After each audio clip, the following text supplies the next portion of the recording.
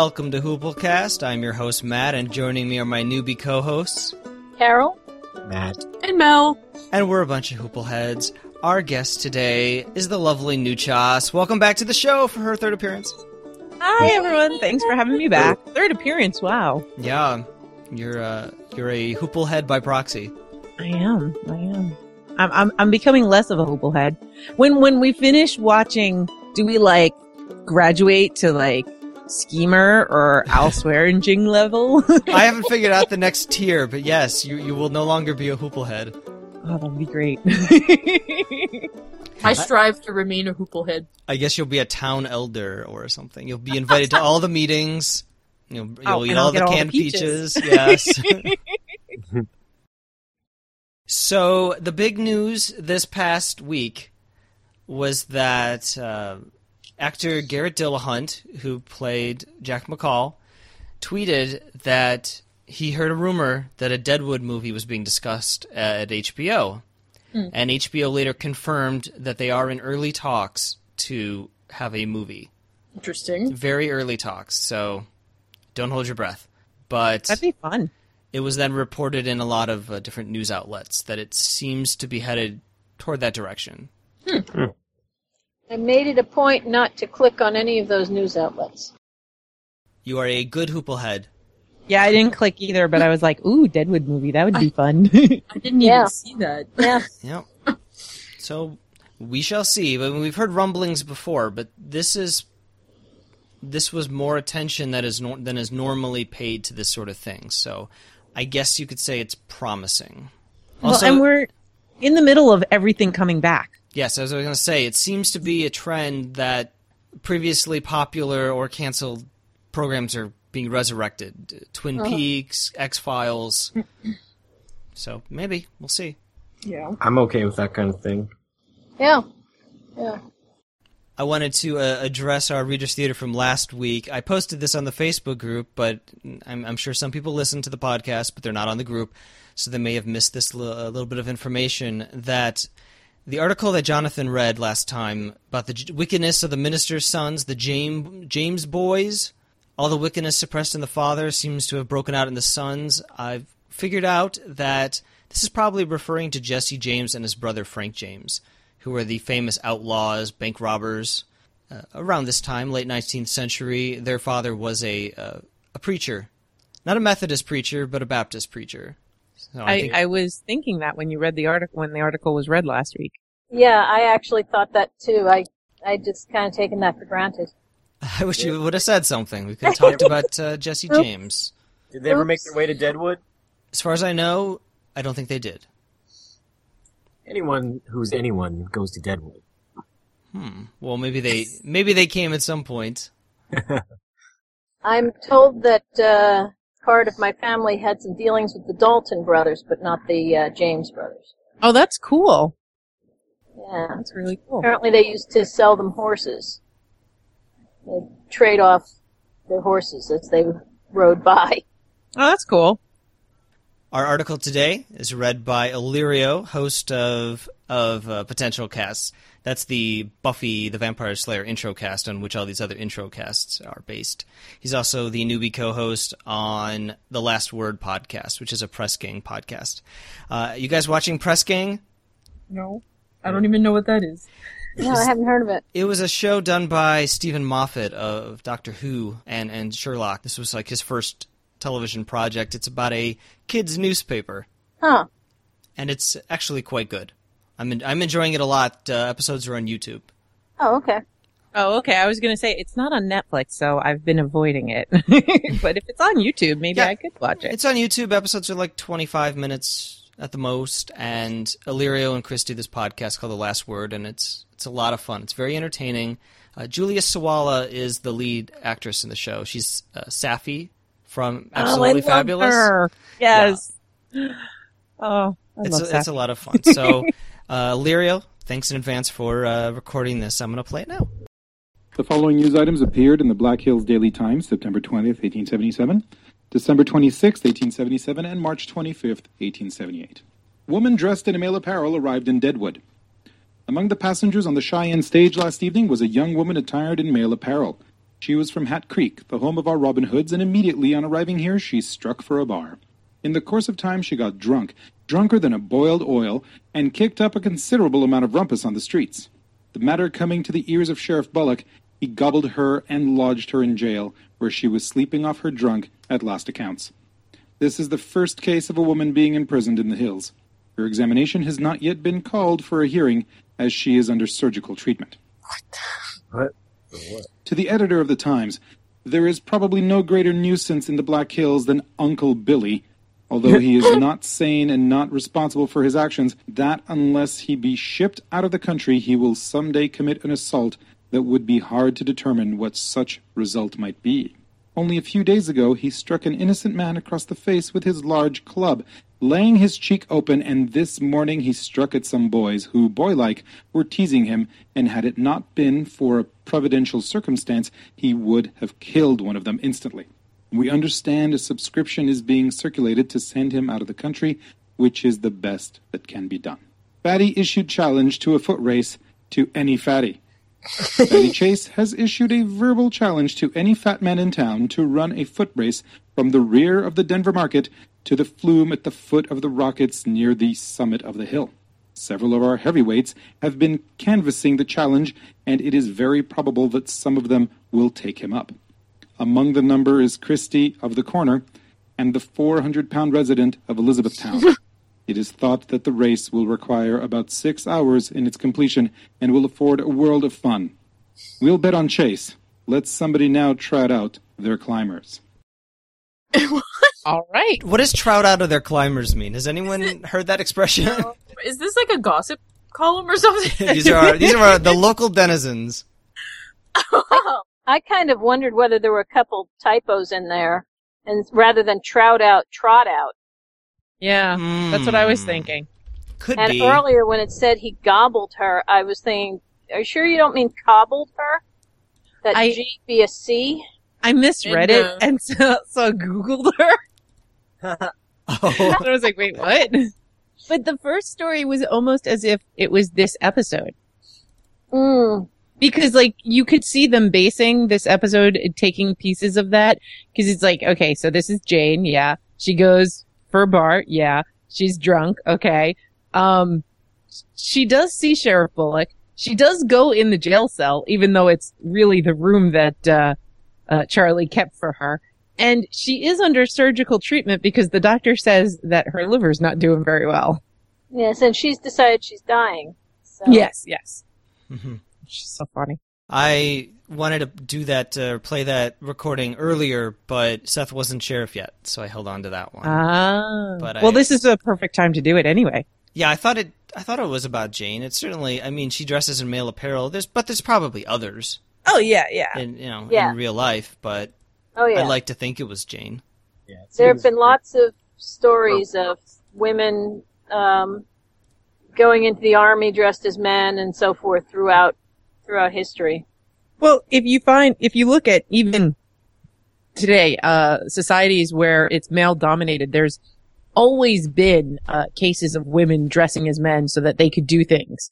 You know, we're constantly hearing in countries where women don't have rights, women dressing as men so they can drive a car or they can read or they can go to school or whatever it is. Which is always fun. I love those stories. Those are some of my favorite stories. When people are oppressed, they get sneaky. Mm-hmm. Well, and there's some cultures where women can actually change their gender. And it's something that's not as common anymore, but I remember reading this whole thing about how if all the men in your family die, the oldest daughter will then become a man. And basically it just means that she starts dressing like a man, doing her hair like a man, so that she's able to work and provide for the family and then will live the rest of her days as a man. Right. I've heard that too.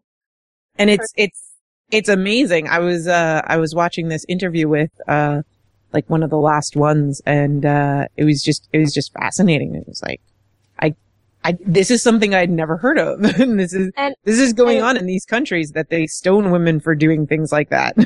And it makes sense because I knew a woman back in the late 70s and early 80s from Japan who had to give up her dreams of becoming a performer and go back to Japan to marry whoever her mother could find to arrange a marriage for, because there were no men left in her family and there had to be a man in order to bury her mother. Mm-hmm. And so she, as the only child, had to go back and just marry any man she could so that he would be able to handle the family duties such as funeral arrangements for her mother when her mother died. Her mother was in perfectly fine health at that point. But they needed to prepare ahead of time. Exactly. Yeah. Yeah. It's crazy. So go ahead. No, I was just saying this would be an alternative to the same problem. Yeah, absolutely. Absolutely. One thing I wanted to mention before I forgot, you guys were talking about the meaning of the title of the episode last week, and I've come across an idiom. History is a lie agreed upon, is often said. That's so right. I thought that was kind of funny, especially because there's so many historical elements in this show, but they've twisted them into fiction. Mm-hmm. That's right. I'd forgotten about that quote. What's that mean? History is a lie agreed upon. Well, Yeah. when we talk about history, so many times it's the story we want to tell, not facts. Right. They often say that history is written by the winners. Well, there's so many things like we talk about in the States, we talk about Paul Revere, right? Even Canadians have heard of Paul Revere, but which is like the Laura Secord of the United States. But in truth, Paul Revere did not do what the poem said he did. Somebody else did that, and Paul Revere only did a very short path, and someone else did a much longer path and actually had an impact. But his name didn't work for the poem. Yep. So we learned about Paul Revere, we grow up learning about Christopher Columbus in the United States, and we've got all these nursery rhymes and everything, but we never actually learn about what happened, the real facts. And, it's only now that people are starting to say, you know what, we should not be celebrating Columbus Day, and we should change that to the Indigenous Peoples Day. But that's what history is a lie agreed upon. Basically, we've all agreed to tell the same story, even though it's not fact. Yep. And certainly today, with films being made, they bend, they ignore historical accuracy when it suits their narrative. And what works for the running time of their film. The latest one about the Stonewall riot, where they've changed a transgender black woman to a straight white male. What? Yeah. That's Yeah, horrible. the new Stonewall movie is nothing. It appears, at least from the poster, it's mostly white guys and maybe a white woman, and that is not the makeup when you look at the actual pictures from history. Right. And it's like literally the first stone thrown. They know who did it. It was a black transgender woman, and they've changed it to the straight white male protagonist in the film, apparently. I have to say I did read an article where they said that's not true, and then they showed some photos of different cast members, and it looks like a good representation. But I don't know what the poster is. I mean, the poster. I hope that's true. Yeah, your promotional department and it's completely separate from whoever makes the film. It's the same in television. They have, how they market a episode of television or the show itself is separate from the people actually doing the filmmaking. Yeah. This is very true. I remember not seeing the Robert Redford movie about him going out into the woods. I can't remember the name of the movie right offhand. And I didn't see it because of the way it was advertised. And then later on I saw it on TV, and it's like, hey, this is a good movie. Jeremiah Johnson. You were correct. It was Trot out of their Climbers. I found the article and I reread it, and yeah, I transcribed it wrong. I copied it down wrong. So. Oh, okay. Though I'm still not sure what it means. Trot out is to bring out, To put on display. yeah, or to bring them out to race. Yeah. To find them and bring them out and put them out there. So, in other words, somebody, I assume climbers because they're going to the summit. So, in other words, folks, bring out your fat people who are willing to climb up this mountain. And someone's 400 pounds. That seems remarkable. It must be not a disorder, but it probably is not food related. Let's say, given how rations and so forth are in short supply in the camp. Yeah. So it's got to be there's genetic. That's the word I was looking for. Genetic, yes. It's not. Yeah, there's this whole story that we had to go into with Beyond the Wall when people were like, I don't understand why is Sam still fat? They're starving, yada yada. And I had to go into the whole thing where it's like, you know what? Weight is not about food, and so often, and if you look at pictures of these times when people had poor nutrition, they weren't eating very much, they were skipping meals, they were, but they were working hard every day of their life, and they were still pretty big. It goes to show that, there's so much more that has to do with your weight, and that some people are just gonna be big. If mama's big and daddy's big, baby's gonna be big. Or maybe this person has a goiter. Or a goiter, yeah. And don't look on the internet for pictures of goiters. Don't do that. If you want to keep your lunch down. And it also might be what is available to eat. Absolutely. If what's available to eat happens to be something that puts some weight on that person, then that's what's going to happen. Yeah. And skipping meals is just going to make you heavier anyway, so. Yeah. There's so many things. It cracks me up. It's like, well, why isn't this person losing weight? It's like, people have been fat for all of history. Deal with it. Yeah. Hey, let's get into the episode. Okay. Yeah.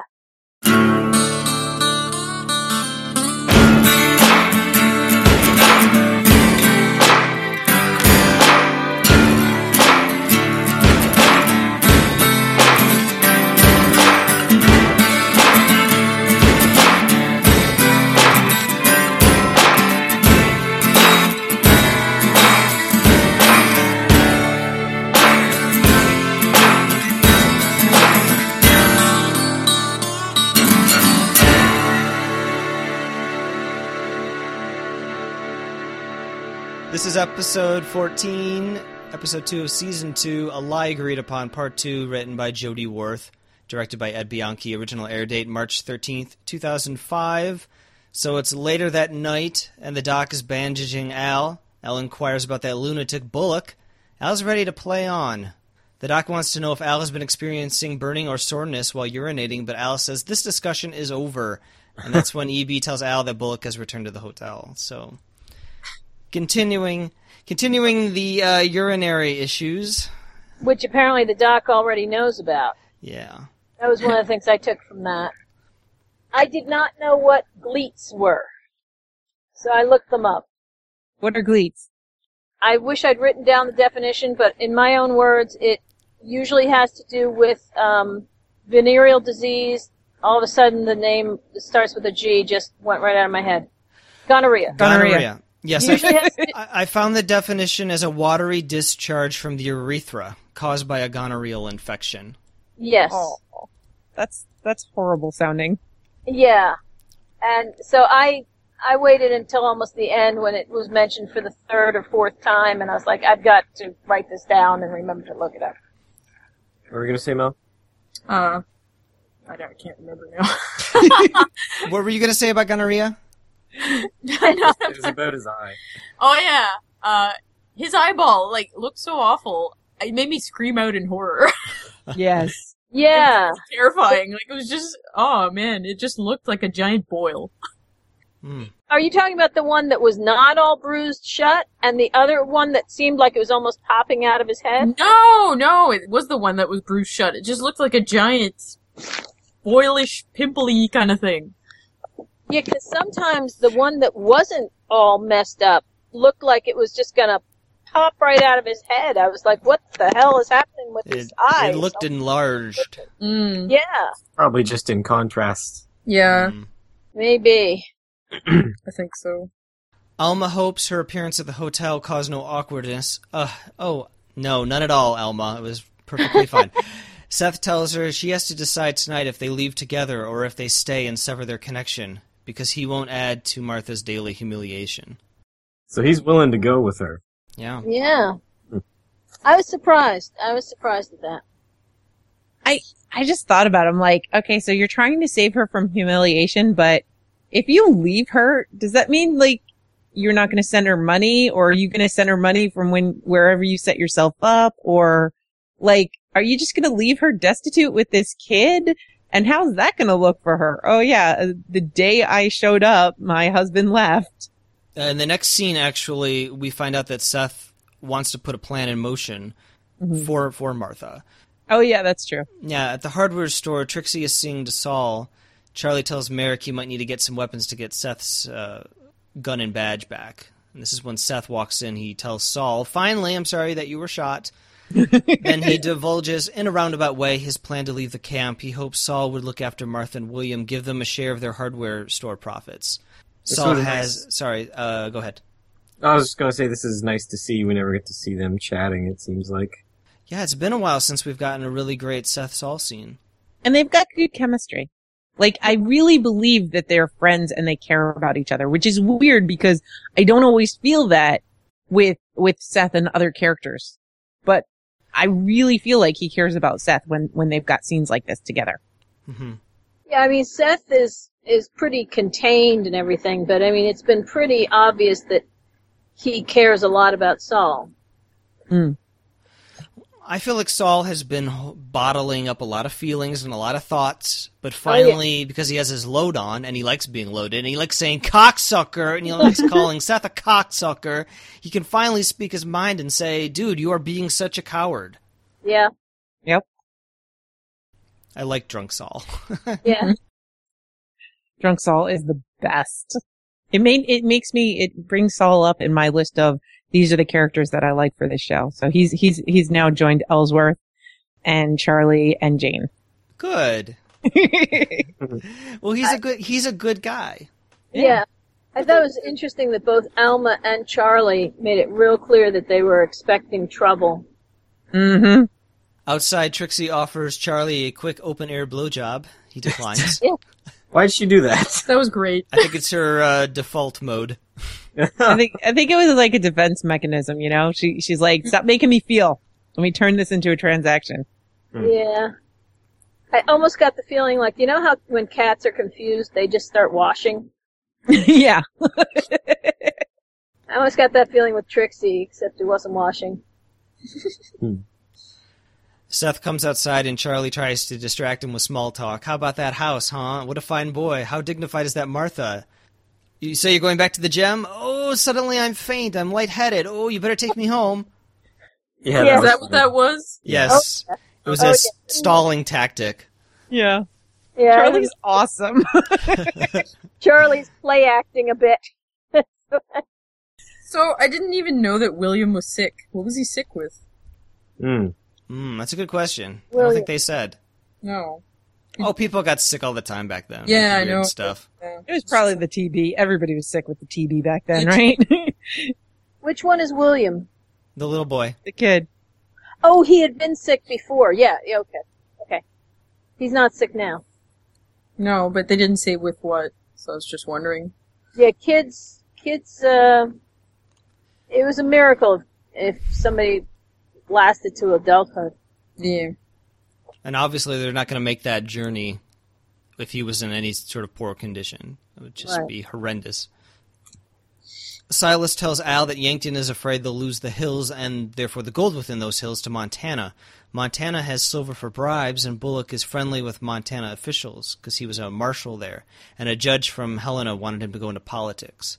Bullock's a wild card. He might be Montana's man, or maybe he's not, but his death could spur the officials in Montana to pursue annexation of the hills. Either way, the situation is ambiguous.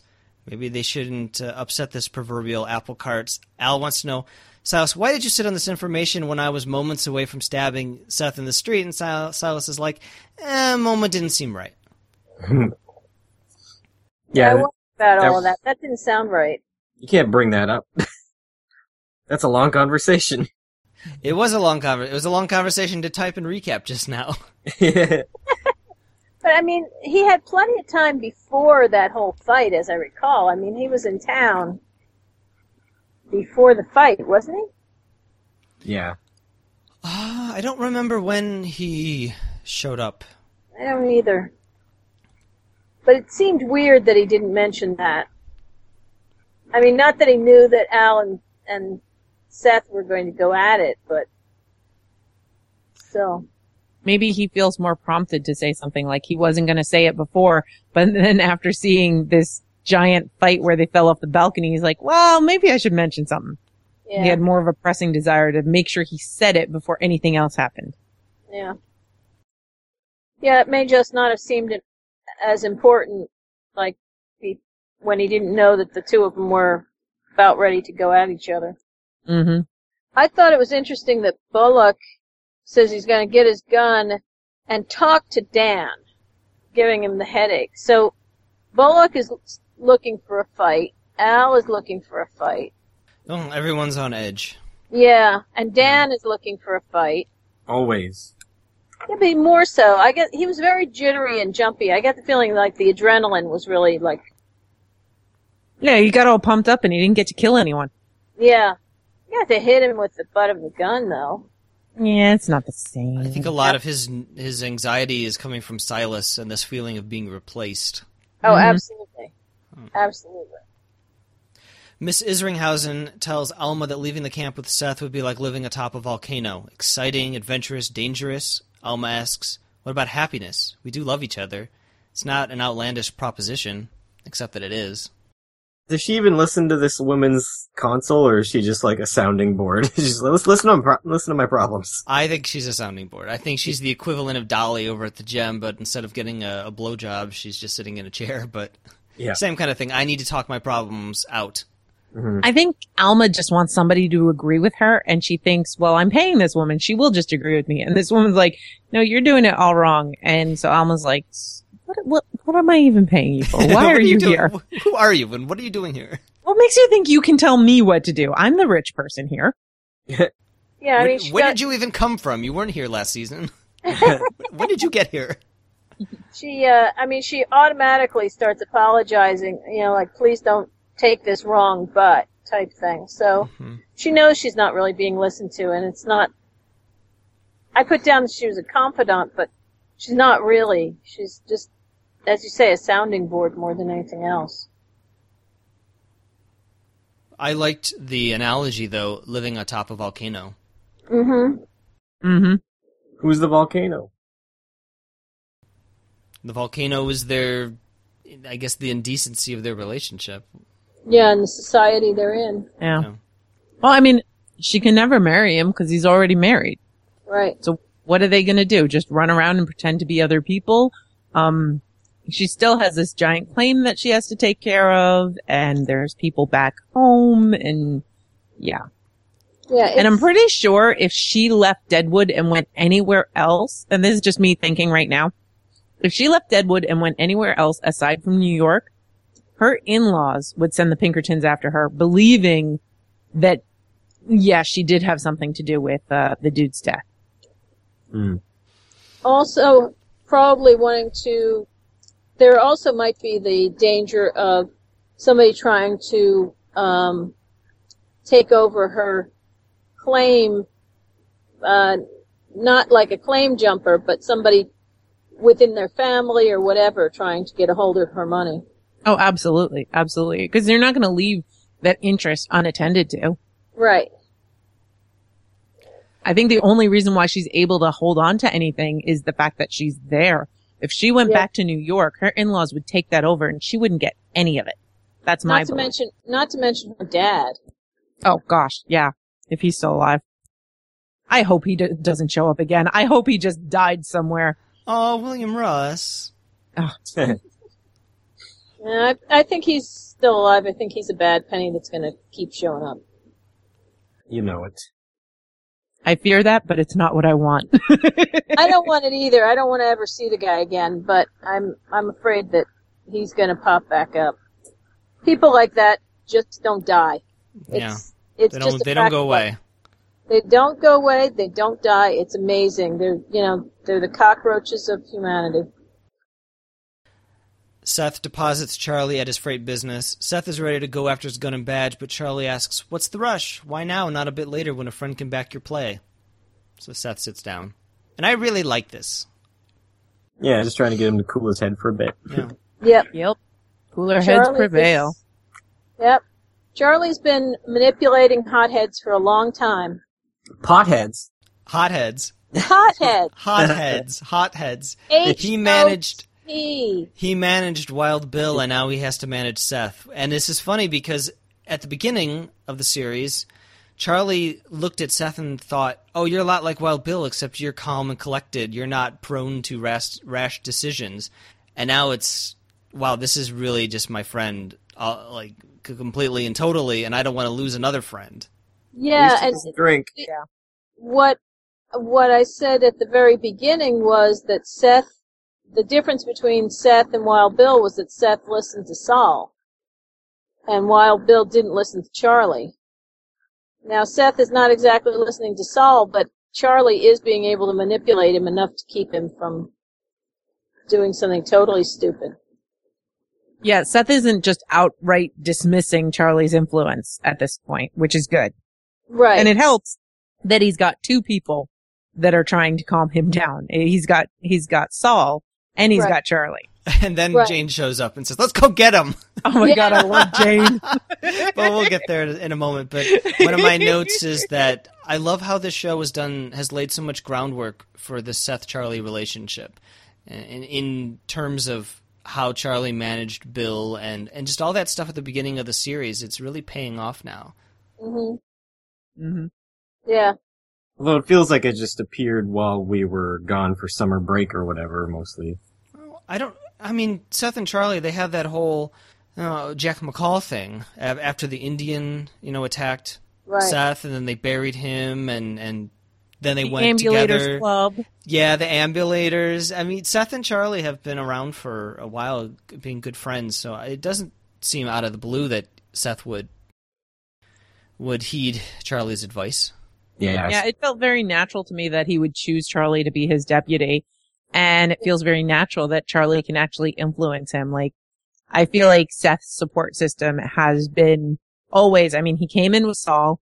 Charlie has been brought on as an ally. And then there's Alma. But, Ellsworth is all business, but like everyone else is an enemy because now he's the sheriff and he's got to tell people what to do.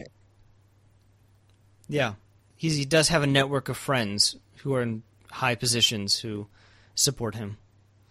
Yeah, he would be a fool to not listen to them. And yet so many, people in that position and with that temperament don't. And that's the difference between, like, someone who manages to stay alive and be successful and someone who just, is overcome by, that old classic thing of the flaw of the flawed protagonist and, it usually being, pride or something to that effect. Seth has got it, but he actually listens to people. I was just going to say, I think the big difference between Seth and Bill is that, well, one, we were seeing Bill at the end of his life. True. And Seth, we're seeing kind of, it's more of a middle, but it's still at the beginning of his rise. And Bill had given up. When we first met Bill, he had already given up. And I think we all decided, like, when he died, he chose to put his back to the door. He was putting himself in risk. He was just done. And, Seth is not, he's not given up. He's still got a lot of fight left in him. He's here in this world. And that's the big difference. The reason why Seth is listening to Charlie is because he cares to be in this world. And the reason Bill didn't is he was done. He was ready to leave. It's a fair point. Yeah, good point. Joni shows Maddie their new building. Joni has owned this building since November, but she hasn't done any prep work because she didn't want Cy to know that she was proceeding. Maddie tells Doris to get to work. They're going to clean that place up. Oh. Make it into a shiny new whorehouse. I didn't sign up for this. I'm just here to suck cock. I'm gonna isolate that. I'm gonna isolate that audio. I was gonna say, don't isolate that. It's a fancy brothel, though, you know? This is not your, you're not going to have the titty liquor showing up here. No. You should be welcome in all You establishments. will have the pussy sniffer showing up, though. The pussy sniffer. Oh, so many wonderful side characters. Just since we're on that, the way that she flounced her skirt being enough to give him a real good whiff just made me think about just how fragrant these people were. Yeah. No. Stop, please. Well, they're not washing, right? Like they're not washing in between gentlemen. Right. And then there's regular stuff, like I always think about when you go back to these times, like these people are having a bath a week, If they're lucky. If they're lucky, yeah. If they can afford to go to the bathhouse. Because think about it, most of these people are living in tents and stuff. Like, can they even get to the bathhouse? And this is South Dakota. Those creeks, they're cold. They're cold enough to keep the bodies from decomposing. Oh boy. Even in the summer. For months, it seemed.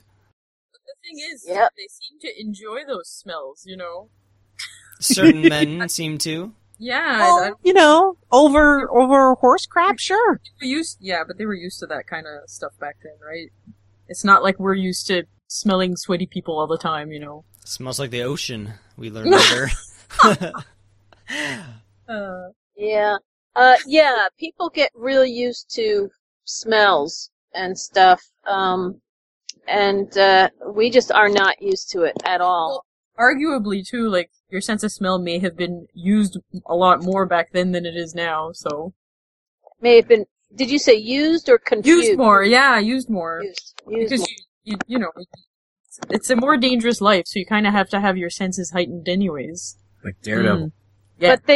But their sense of smell was probably being pretty well overwhelmed most of the time. Compared to our sense of smell now.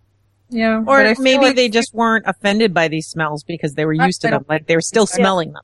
Yeah, I think so. Oh, yeah. I remember one show that I did, and there was a large, it was a show from indigenous peoples, and there was a large group, a chorus in animal skins that had not been cleaned in a very long time. Ooh. And they came running through the audience up onto the stage, and behind them was this wave of, Cartoon stink lines? Huh? Cartoon stink lines? Yeah, it was really interesting, and in a way it was like, okay, this is a different culture. And it's just it's almost like part of the performance, too. Think about it. Yeah. They run through the crowd, and then their scent goes through the crowd. That's kind of cool. Yeah. And it was, it was animal skins, and it was, it was a combination of smells. It was just definitely, okay, this is another culture, and we need to be, aware that these things are fluid.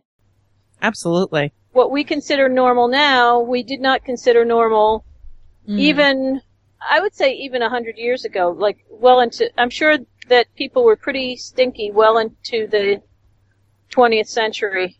Yeah. In, most cases. People are still stinky now. I often think of, like, when I look at these old timey shows, I always think, okay, the Gem Saloon, it smells like the gamer room at any con. Like, that's just what I assume. Well, back at the hardware store, Trixie's with Saul, and in my experience, having seen all 3 seasons of the show, Trixie is the character who most often talks in, like, circles and riddles. She uses a lot of words, but what she's trying to say is, I care about you, but I can't say that I care about you because I have to act tougher than I am. I don't want to end up hurt, so I wish you were feeling like shit because maybe that would dissuade you from doing stupid things like getting shot. I don't like this level of excitement. I like giving blowjobs. And he's like, I love you too. Thought that was kind of adorable. When she was outside with Charlie, she has this defense mechanism to be sexual, to be vulgar. to be blunt and rude because she doesn't want to be vulnerable. She doesn't want to get hurt because she's been hurt so often. There was a lot of that this episode. Mm-hmm. So Not just from her, from other people too. Are her and Al over? Have they been over these past 7 months? Seems like. She still refers to him as my boss. Yeah, So but like she's- over as a couple. She hasn't been spending much time there. Yeah, I think she's still on the outs. Al's having Dolly administer the thumb, not Trixie. Yeah. So we haven't gotten there yet, but I looked up quotes, and I would say almost all the quotes people are talking about have to do with the thumb. That doesn't surprise me at all. At the Bella Union, Cy monologues to his staff. He wants them to know he has a special fondness for Joni Stubbs, and he believes in fostering people's attempts at improving themselves, which is why he is her angel investor. Nobody worry, they're perfectly situated at the Bella Union to capitalize on what the camp will become. Now everyone take some money and put thoughts of worry out of your heads. And Leon is like, what's happening? I don't understand. I think I'm Leon this episode, because I didn't know what the hell was going on half the time. Yeah, I thought it almost seems like Cy is, I don't know, maybe I'm totally off kilter here, but like he's addressing a problem that doesn't exist. It's like a problem in his head. So he's projecting it onto everybody's going to be nervous about Joni starting a brothel over on the other side. Mm-hmm. I don't know. That's exactly my interpretation. Yeah. He's just pouting. I feel like he's losing it, you know? Yeah. He really is. Like, he was Mr. Calm, collected. You couldn't get anything over on him. And like, he could sniff somebody out, Ferret Eyes. He sniffed her out right away. Whereas now it's, Eddie stole money from him. Joni's been able to open up this brothel and get people to come in without him knowing. And he's got nothing. He lost Joni. He lost Eddie. He's got nobody to lean on and to trust. What about Leon? Lean on Leon. Leon will sell him for a cookie. I mean, come on. I just wanted to say lean on Leon. Leon. Yeah, say it 10 times now. But yeah, I feel like Cy is like losing it, and I hope it ends up in like this giant bomb. Yeah, I agree with you. I get the feeling like he's starting to kind of spin out of control mentally. And it's possible that some of his henchmen were thinking, what does it mean for our business when there's another whorehouse opening? Yeah, I have down here that Cy is consolidating his influence. And he's trying to make sure... He might have been trying to make sure that Joni wouldn't be able to lure anybody away. You guys are all my friends, right? Here's some money. Yeah. I also think he's trying to tell everyone, Joni did this with my permission, my blessing. Yeah. And my money. Don't think that she stole from me and that she did this, that I'm weak and impotent. Right. I agree. This was all my idea. Right. And it actually was, but... And It wasn't a serious idea. Right. And you should remain loyal to me. Here's some money. Yeah. I looked up the definitions of monologue and soliloquy, finally. A monologue is a long speech to other characters. A soliloquy is when a character voices thoughts to himself, and it's for the audience's understanding, not another character's. So this would be a monologue. Kasai is talking a lot, but he's talking to people. I think the scene at the end of the episode when Al is giving that speech, yeah, he's giving it to Dolly, but not really. He doesn't think of her as a person. Mm-hmm. It's really for our understanding what he's talking about. So I think that's a soliloquy, and that's the difference. Yeah, it's not the strict definition of a soliloquy, but for all intents and purposes, that's any time. I mean, they've got all of these technical monologues that are really solely to the audience, and there just happens to be another person in the room. Yeah, Dolly may as well be furniture. Yeah. So it's not really a blow-jobalogue, but a blow-liloquy. What did I see the AV Club call it? They just called it him being the Greek chorus. When he's doing who are this. they talking about being a Greek chorus? When these monologues and soliloquies happen, that this is the Greek chorus explaining everything to the audience. All right. Yeah, later Al pretty much tries to explain his thoughts and why he engaged Seth in that, battle royale in the mud. he tries to explain it to the audience, but of course he does it in such a roundabout way that it's probably just more confusing. But we'll talk about it when we get there. Doc is scooping out someone's brain, Bummer Dan's maybe, when a commotion comes from outside. Jane is back in camp. She's fallen from her horse. She has become tangled in her very well-knotted rig and contraption of her own devising. She's back in camp, not because she's lonely, but because she's dying. Yeah, she just farted, so what? And Doc says, come on inside so I can study your illness. Are you mocking me? No, just come inside. It's the second fart in this episode. But it was delivered so well. I love it. I love that she created a contraption so she wouldn't fall off her horse when she's drunk. Except she did. Yeah, she did. If it was meant to not let her fall off her horse, it should have like stopped her from hitting the ground. Now, like there was enough rope where she would hit the ground, and now she's just stuck. Well, she said it malfunctioned. Yeah. I guess it usually works. She was probably drunk when she set it up, though. That's the problem. Temporarily malfunctioned. There's a goof in this scene. Okay. The Doc hands her a double-edged knife, and when she's cutting herself down, it's a single-edged skinning knife. So the knife changes. Really? Yeah. Done goofed. Okay. Garbage show. We'll all stop watching.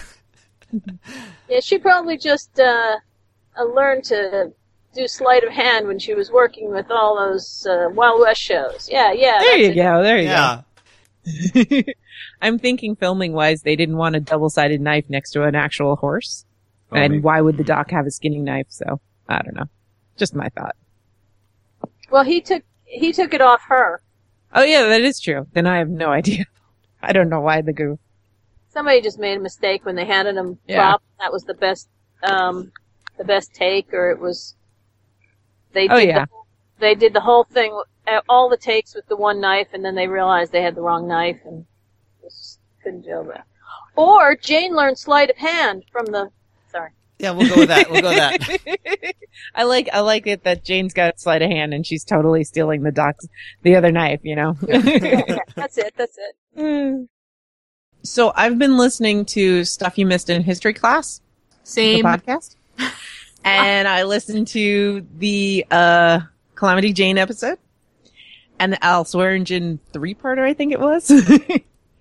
And while I do feel like I could possibly be spoiled on some things, it was kind of neat because a lot of the information that I thought I knew about Calamity Jane, they cleared up because a lot of it is just like bogus out there. And they found a lot of cool stuff. Really? Because everything I had read years ago had basically said that they really didn't know what the truth was because she was kind of known for making telling tall stuff tales. Up. Yeah. Well, and she has an autobiography, and there's a 10-minute recording that you can listen to. I don't think it's her reading it. I think it's somebody doing it in her style. But when you listen to it and you hear about the actual stuff in her life, you can see how this is the story that she's telling people as she's trying to sell herself as a performer. This is not, the God's honest truth kind of a thing. Right. And it's kind of interesting. The thing that piqued my interest, and I'm sure is not going to be an element in Deadwood, is that they said that some sources say that she may have gone on some of those trips to collect dancers who would then be turned into prostitutes for Al Swearingen. And I'm like, wow, that is so not what we'd see in the show because she hates him so much. Mm-hmm. But apparently Al would go and tell women that, oh yeah, you're going to come and you're going to be a dancer and you're going to get into theater working for me. And then they'd show up in Deadwood and find out that they were prostitutes. Surprise! I've also read that Jane was a frequent guest at the Gem where she would dance or what have you, and that she also worked with a madam somewhere else, some other brothel in town. Yeah, before she went and did like the scouting stuff, she was a prostitute in a bunch of the stories that I read. So it's not surprising, and I could see that being part of her character too. Like if they, because it's a role that women would perform out of necessity, right? It's not, well, I want to be a prostitute. Like nobody says back in those days, I want to be a prostitute. No, I mean, it's something that you do because you don't have a choice. And I can see that being a reason why her character in the show hates Al so much and why she's so touchy about men and all this other stuff, that it's more than just somebody might have done something to her, but rather she had to live that life and she hates it, and it haunts her. And, it's one of the many reasons that she drinks so much. I'm just imagining a school where they're handing out those career aptitude tests and all the students fill it out and all the boys are like, doctor, lawyer, saloon keeper. What about the girls? Prostitute, whore, prostitute, whore, dancer, exotic dancer. Yeah, exactly. Yeah. So it was, but your daddy's rich, so you get to be an heiress. But it was really interesting. And one of the other things that I really thought was, that I really picked up on in the podcast was they were talking about how, with the whole Custer thing, how she kept joining up and joining them and dressing in men's clothing. And a lot of the soldiers knew that it was a woman with them, and she would get caught because somebody would make a joke and they're like, wait a minute, you're not a woman. and so like they kept, or sorry, you're not a man. And they kept kicking her out, and then she'd run and sneak back in with the army.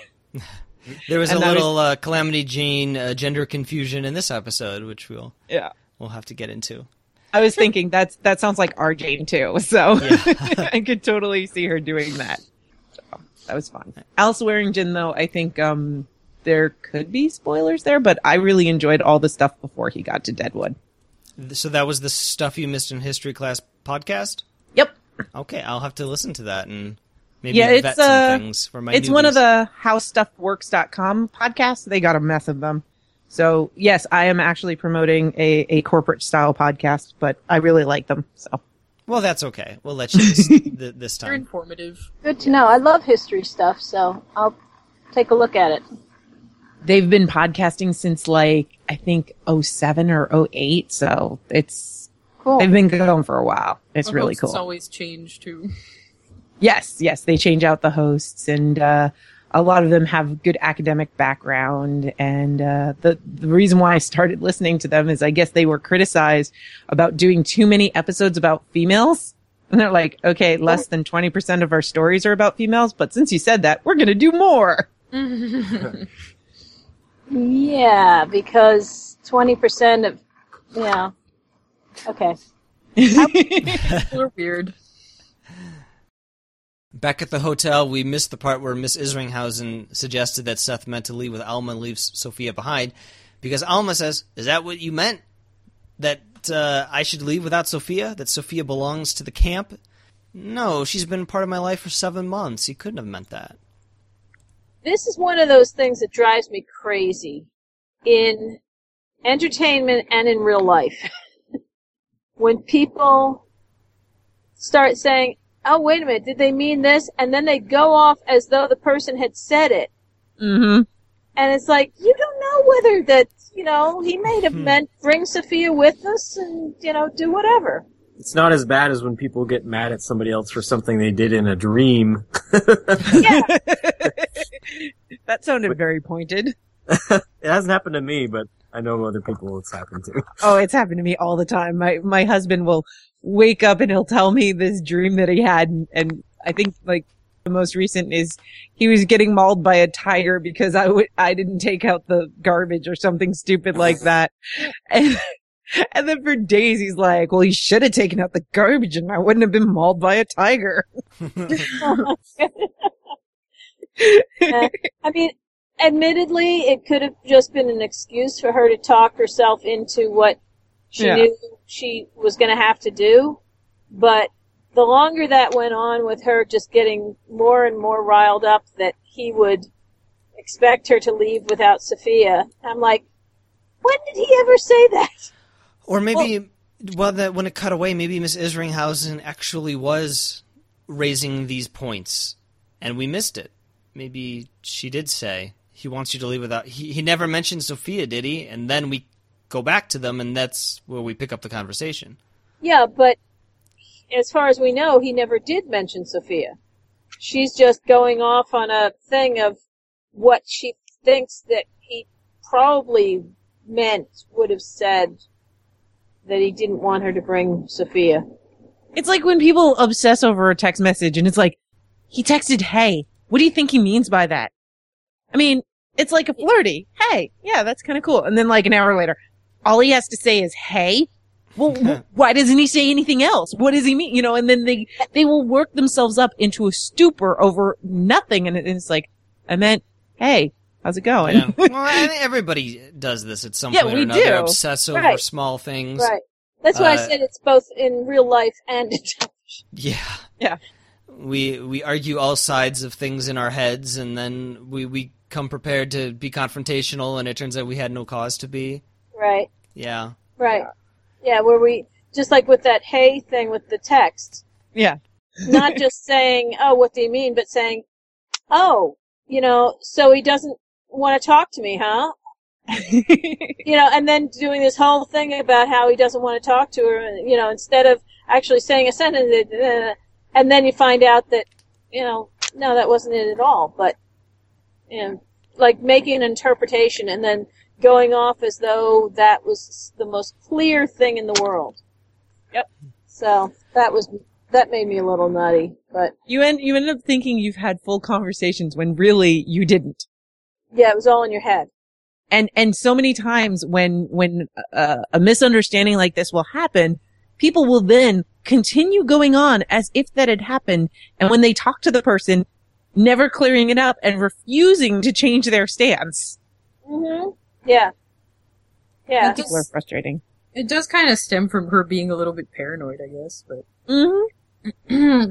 And I mean, the way he kind of left off, he wasn't overly warm with her. You know, it's almost like he was already trying to distance himself from her, so maybe she was trying to convince herself somehow that he actually didn't want to run off with her. I don't know. Well, there's another factor, too. This is probably one of the first decisions that any man has ever forced on her. And left entirely up to her.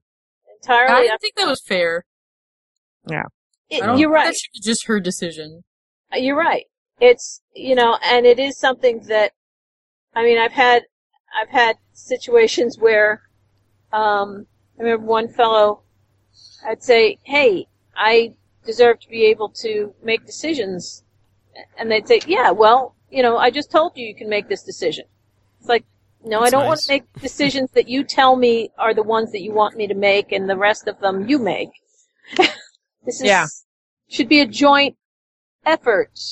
Mm. Right, But, because if Alma chooses wrong, she gets all the blame. Yeah. Oh, yeah.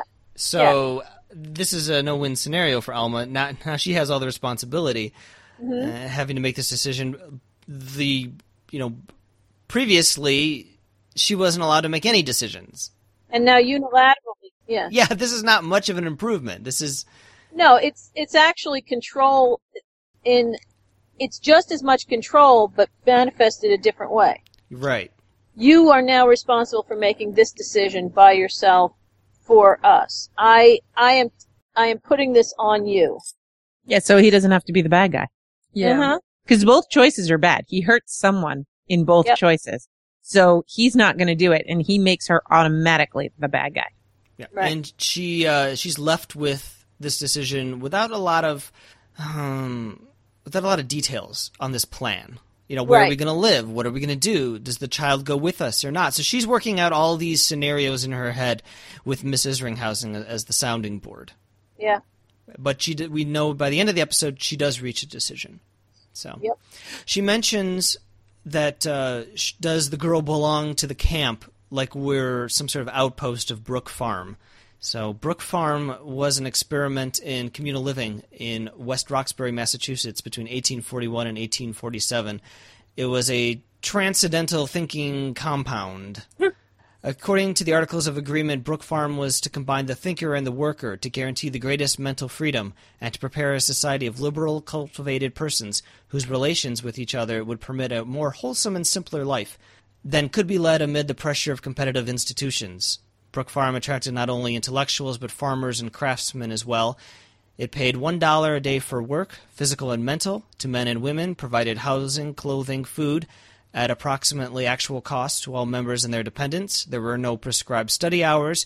but each student was required to give a few hours a day to manual labor. There was an infant school, a primary school, and a college preparatory course covering 6 years. And there's also an episode on Stuff You Missed in History Class about it. Oh, good.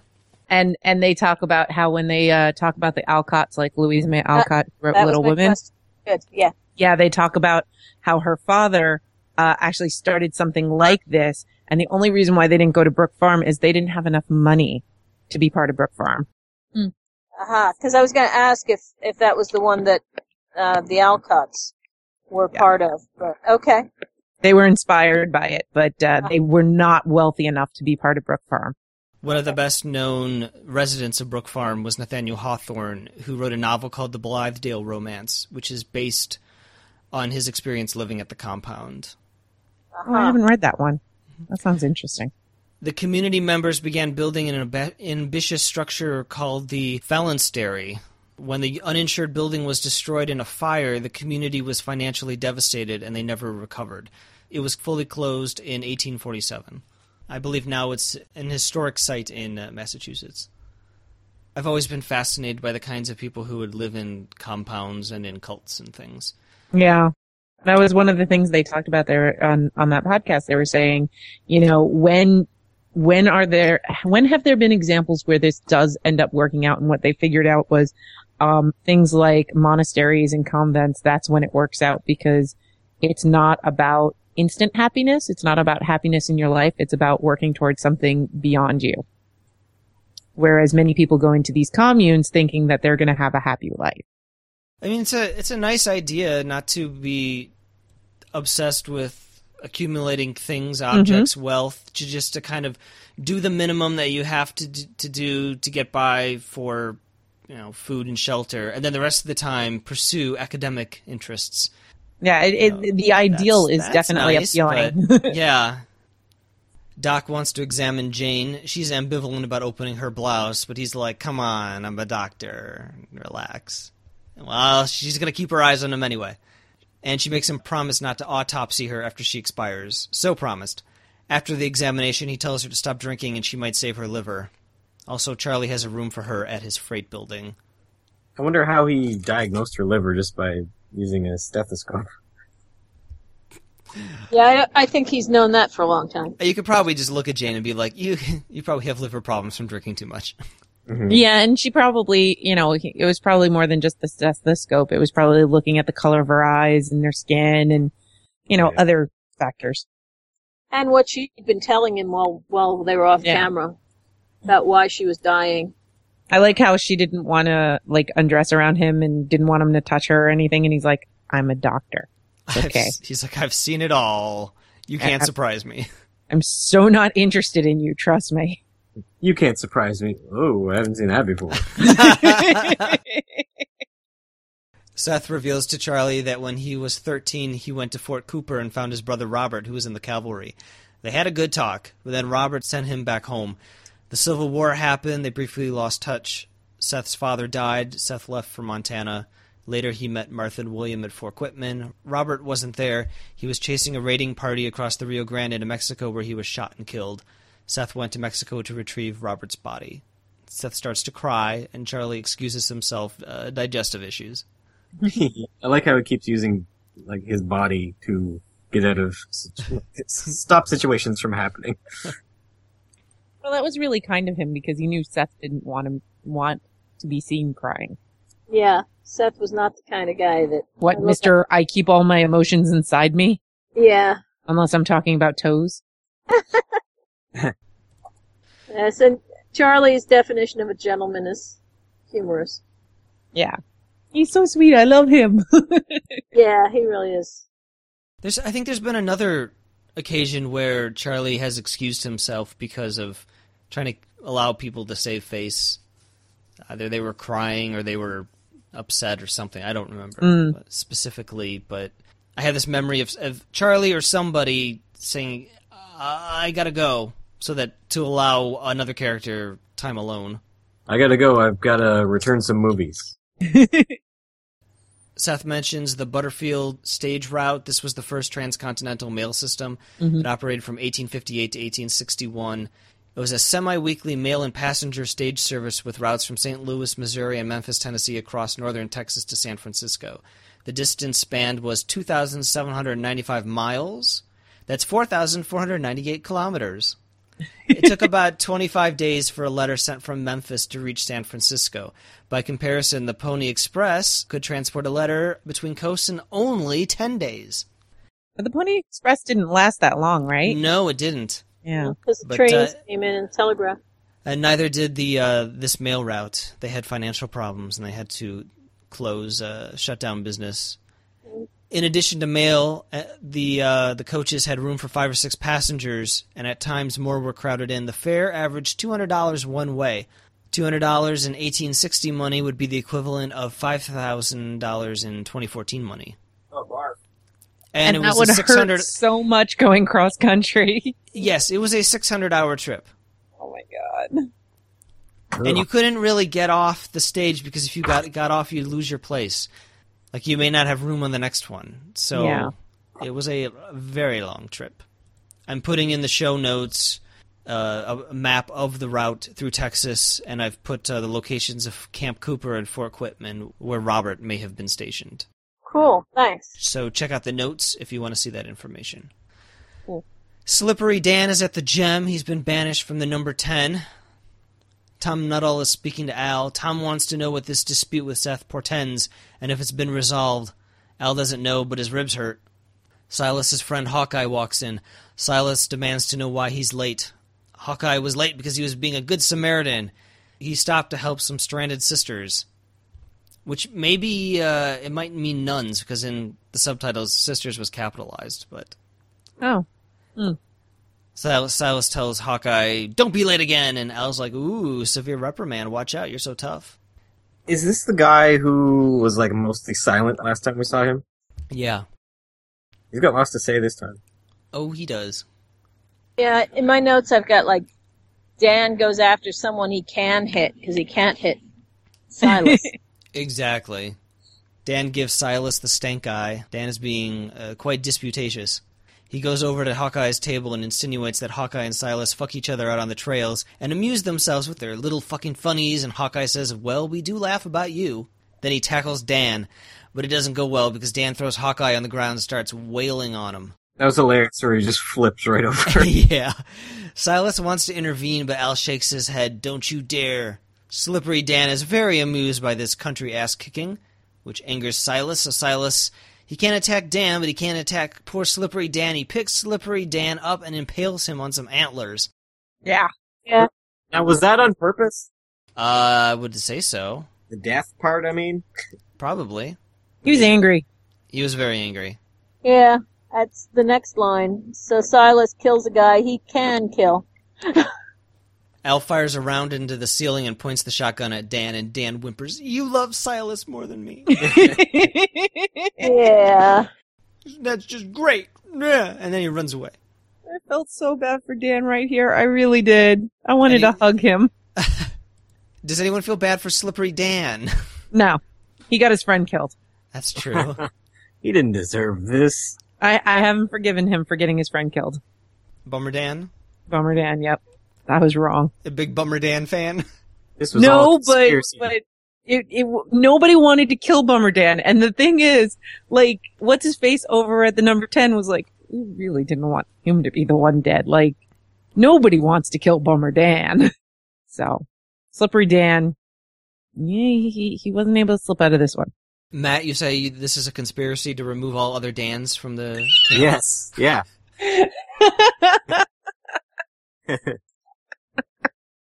That's awesome. Wait, is that going to happen on the podcast?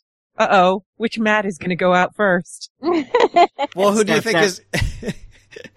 think is more necessary for the podcast? I would think the one that actually does all the work. Yeah, who's more expendable? Hey, come on. Plus, we know that Mel has been angling to kill Matt for some time. This is true. You two are in it together, aren't you? We're in cahoots. Matt, change your name, quick. You'll be safe if you just pick a new name. Yeah. Mel's gonna pick you up and impale you on some antlers. No. Oh, no! There's some in the house somewhere. Actually, I was just going to say. I have a problem with that. I was gonna say, you're in Canada. There's gotta be antlers somewhere. Yeah, there's gotta be some somewhere. If not, just go to the local Irving. Boom! Antlers. But I've never seen antlers at an Irving, but okay. Oh, the big stop in, just outside Fredericton, it's got like all sorts of moose and deer heads and all, and there's a canoe outside and there's a bear and a beaver rowing the canoe. What? Yeah, a lot of the big stops, they've got like crazy stuff. Wow. I want to do a bracket game like Robin is doing with Buffy the Vampire Slayer, where we could pit like Slippery Dan versus Bummer Dan, and the Titty Licker versus the Pussy Sniffer, and... Well, anytime Mel's in there, everybody else loses because she's murderous and she will kill everyone. Although, would Mel versus Real Dan, that would be an interesting fight. Do you think you could take Dan, Mel? I don't know. Do you guys think I could take him? I think he's a big crybaby. Yeah. I think you could because you're more like, I'll plot it, whereas he's more, I'm only gonna, act if I'm emotional. Yeah, maybe. He's warm-blooded murder, you're cold-blooded murder. And take that as a compliment, please. Oh, thank you. So here's an interesting line. Silas says, if Kate Hog Ranch is part of this story and fucking that half-breed, go ahead and try me. So I try to look this up, who Kate Hog Ranch is, and all I could find out is that there was a woman named Ellen Watson who ran a hog ranch in Wyoming, hog ranch being slang for brothel. Watson was nicknamed Cattle Kate because she called herself Kate Maxwell, and if a cowhand had no cash, the frontier madam was alleged to accept stolen cattle as payment.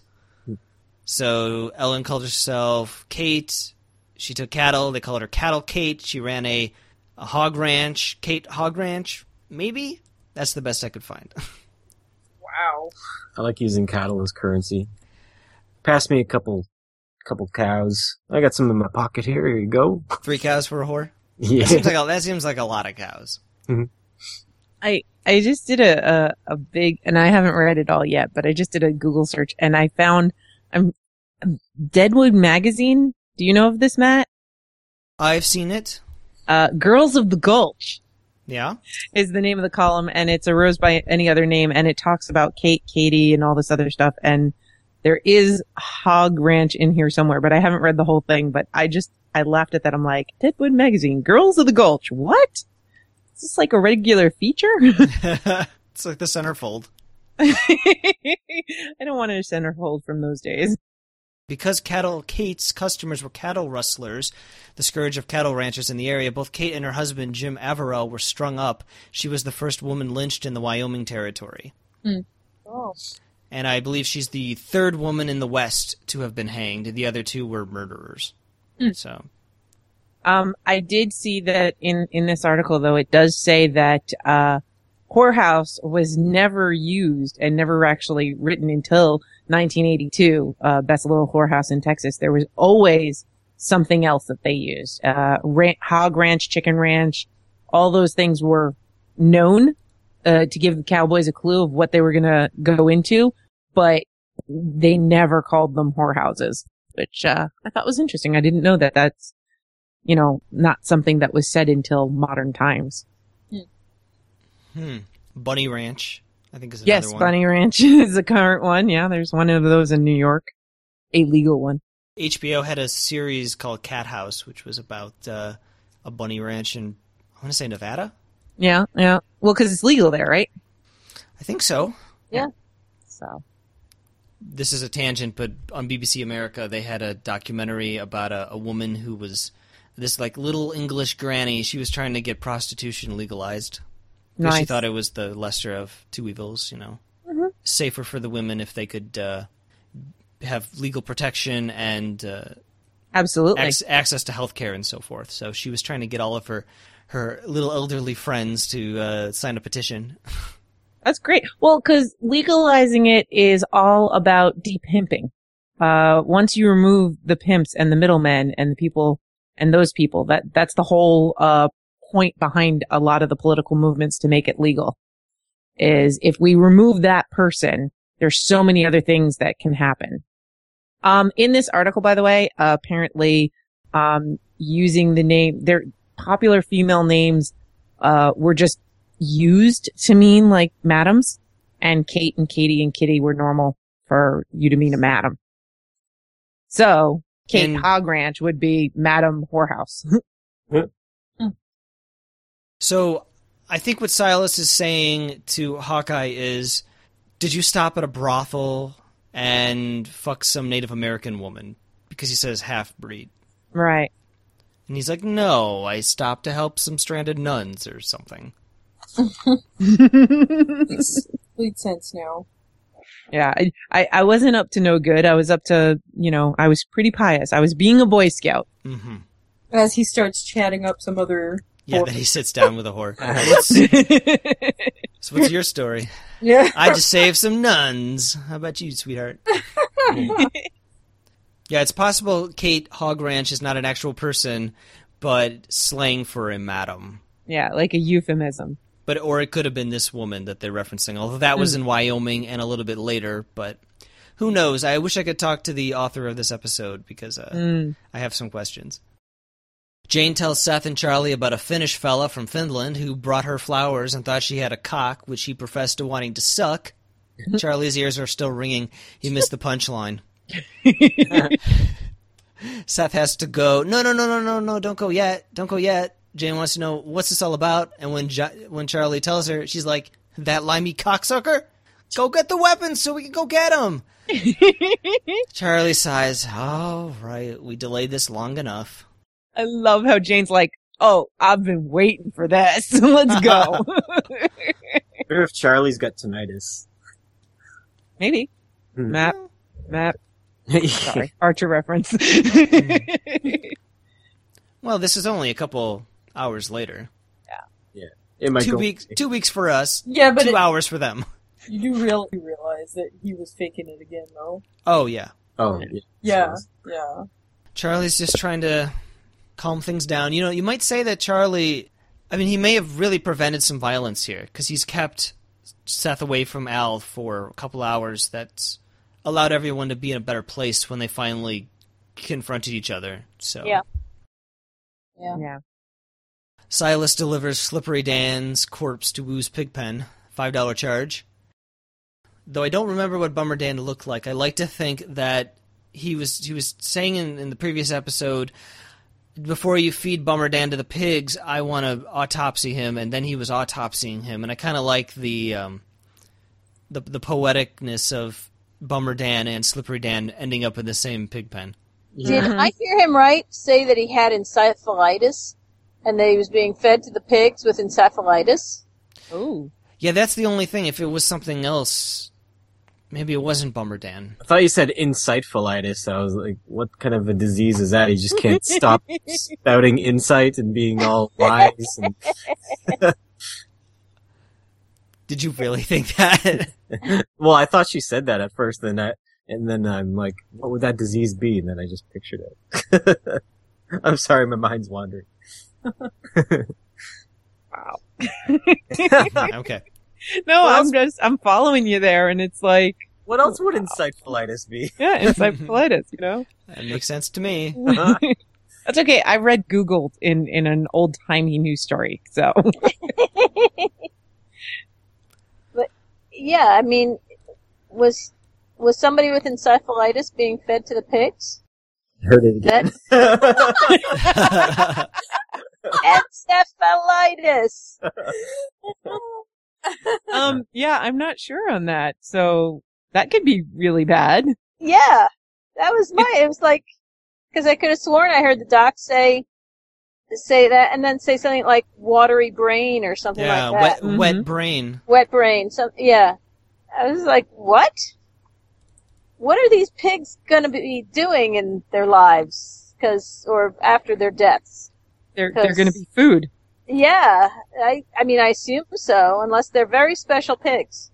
Yeah. Well, and that's one thing you guys keep talking about. You keep talking about who's going to eat these pigs and what's that going to do? And It's like a ticking time bomb waiting for something really bad to happen. Yeah. And I mean, they did, there was no FDA or anything. Nope.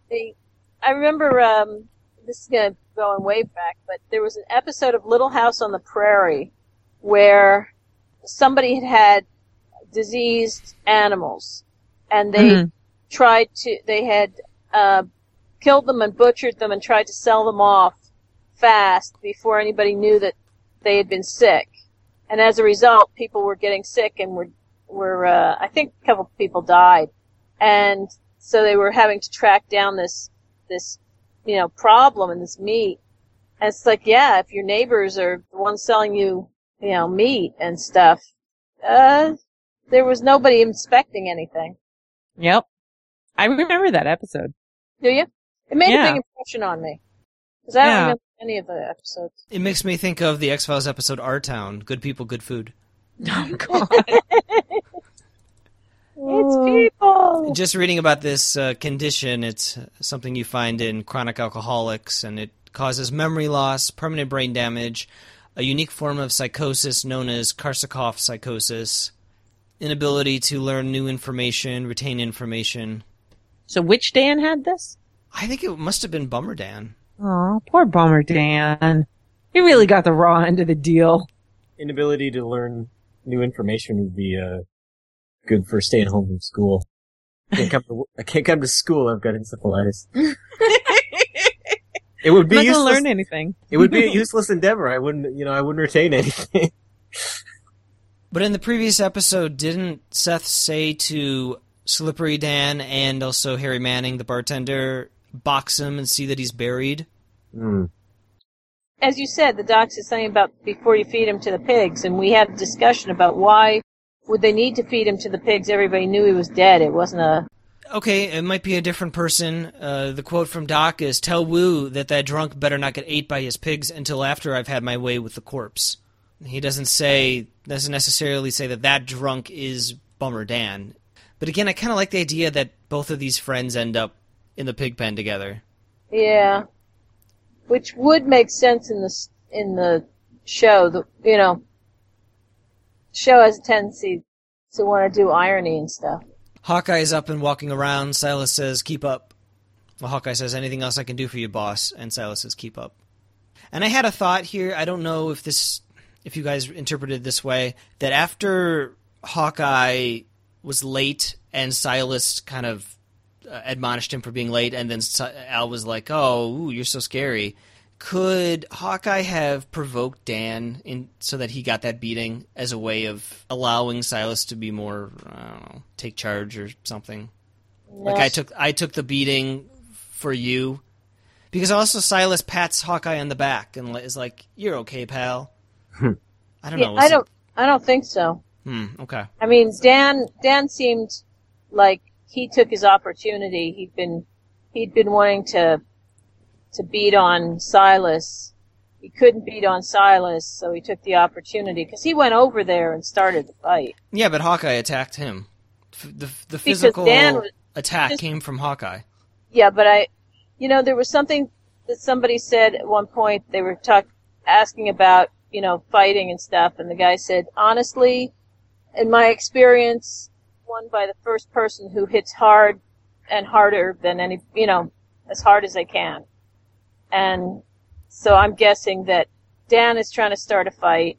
Hawkeye knows it's going to be a fight, and he just wanted to get his best shot in and hope that he could win it. When Hawkeye comes to the pig pen, though, he says, "Anything else I can do for you?" Yeah. That almost makes it sound like he did volunteer to take this beating for some reason. Okay. But maybe, anyway, I was wondering if anyone else read that sentence that way. So I'm trying to figure out why else he would have said that. I mean, the only thing I can think is that he's still trying to get back in Silas's good graces. Because he did embarrass Silas by being late. Does he work for Al, or does he work for Silas? I think he works for Silas. Yeah, I think so. Silas works for Al, but Silas is a sort of freelancer at this point. Okay. Yeah. Independent contractor. And Hawkeye's like an intern. Dan is crying in his room. Oh, he's such a big baby. Al pointed the gun at him, not his precious Adams. Al says, but I warned you to stop so I didn't have to shoot you. Okay. Also, did you see the way that Silas walked away after he impaled that guy instead of impaling him twice like you and I would have done? He's such a pussy. Like, again, this logic is questionable. I love this. This is one of my favorite scenes. And Al tells Dan, whatever comes our way, we'll face it together. So Dan wipes his tears away, and he'll send Dolly up to look after Al. I just this logic here. Oh, he only impaled the guy once. He's a weakling. What? No, what? It's Dan logic. Yeah. Al knew how to cheer him up, and he was like, I'm going to cheer him up the way that Dan can understand. And I love this. Al Swearingen in this last part is does a tour de force of saying the right thing to different people to get them to do what he wants them to do. Yep. He recognizes that there is a rift between these two guys. He knows that he needs them both for different reasons. And he's able to make sure that they both feel okay. And he's not going to go into Silas and make him feel better like he does with Dan. He only does it to Dan because he cares about him. Right. And he let Dan beat on Hawkeye to get some of the aggravation out and everything. But he couldn't let him kill him. Yeah. Because Hawkeye's actually valuable and he's Silas's guy. So. And nobody cares about Slippery Dan, so it's all good. Yeah, nobody cares about. I did. Oh, I kind of like Slippery Dan. I like how into the fight he got. Woo-wee, a fight, a country ass again. Woo-wee. Yeah, he didn't have much judgment, that guy. No. But I feel bad for drunks that don't have good judgment. It's like you can't. What do you expect? I mean, you're serving alcohol to drunks. They act ridiculous. They act foolish. It's kind of on you too for serving them and keeping them in your business. Don't get angry when they get mouthy. Well, Al wasn't angry with him, and I still think Silas was just looking for somebody to take his anger out on, just the way at Dan for beating on Hawkeye, just the way Dan was taking out on Hawkeye because he couldn't beat on Silas. And that's why I feel bad for Slippery Dan, because he didn't know how to read the room. Right. Yeah. And yet he had been living in this world for so long where, life was very close to death anytime you're around these people. And he still is, totally oblivious. Well, Carol hates Slippery Dan. No, I don't. Slippery Dan's just dumb. Now you're going to go off and make a whole story about how I hate Slippery Dan, right? That's okay. I hate Slippery Dan, so Carol doesn't have to take it in this one, because I still hate Slippery Dan. Okay, so Mel, you break the tie. If I hate him or not? Yeah, thumbs up or thumbs down on Slippery Dan. Okay. I don't hate him, but I don't like the guy. Well, I don't like him either. I just feel a little bad for him because he's such a putz. Yeah, understandably. I don't He think got he's his friend killed. He got his friend killed. He's a dangerous putz. But he said he admitted it was the worst joke he's ever played. Yeah. Which makes it okay. Oh, these people are just so funny. How can there be so many characters in this one town? And we didn't even have Uncle Billy. Oh, yeah. Apparently he's the worst. He was so bad that they were going to take up a collection to send him out of the camp or out of the country. Yeah, I love how there's nothing else to be done. They mentioned, didn't they mention they had a jail when they put the one woman in it? But a guy hitting another person in the face with a club for no reason, they can't stick him in jail. They've got to. Well, because it's not illegal. It can't be illegal to hit kids. I mean, come on. They're just kids. I think the first one was an adult, wasn't it? Was it? Kid, okay. Yeah, the first one was an adult, and the second one was a kid. The kid Again, he almost killed. Yes, but the drunk woman who is drunker than boiled oil. That's a real crime. It doesn't say that she was put in jail for being drunk. She was just sleeping it off in jail. Maybe she was put there for her own protection or something. Well, they said she made a ruckus, and then they said that she had to be in surgery. So I'm wondering how big a ruckus that might have been.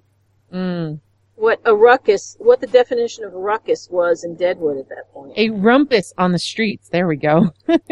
Which is probably ruckus, not rumpus. Oh, it could have been a rumpus, I guess. Yeah. But yeah. Well, and Uncle Billy couldn't be in the jail cell because she was in the jail cell. I don't think it happened at the same time. Be funny if it did, though. No. So she's like Lindsay Lohan, let out of jail early because it was overcrowded. Yeah, that was when Illyria was reading that. It was like, okay, so you can't figure out anything else to do with this guy who's going around hitting people, but get him out of camp. It's not like he hasn't broken the law. He's well, actually, but he didn't because nobody was dead. And was assault an illegal thing back then? I think so. I just want there to be little orange boxes on bars that, like UNICEF, where it's put in money for Uncle Billy's deportation. And just leave your gold dust here if you want to support the cause of getting rid of Uncle Billy. And I have to wonder if he was called Uncle Billy because he hit people with a club. Oh. Yeah. Or maybe the Billy Club became the Billy Club because it was named after Uncle Billy. Yeah. I like your other idea that they was named Uncle Billy because he hit people with a club. I hadn't thought of that. That's cool. We have to look up when the term Billy Club was first used. Yes. I think it's pretty long ago. I think it's when you read all these different articles, by the way, I mean, the actual people that lived in Deadwood really were a cast of characters, and it's not a surprise that there's so many interesting characters on the show.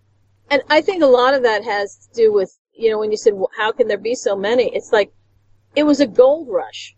Yeah. So you had to be a little off to drop everything you were doing and just run to this town as fast as you could and just start panning for gold. Mm-hmm. You got the get rich quick crowd and then you took that crowd and got them very disappointed and very drunk. And, you're going to end up with an odd group of people. Yeah. At the hotel, Alma confesses to Mrs. Ringhausen she used to be a laudanum addict, but caring for Sophia has brought her freedom to do anything that might hurt Sophia, even out of love for Seth.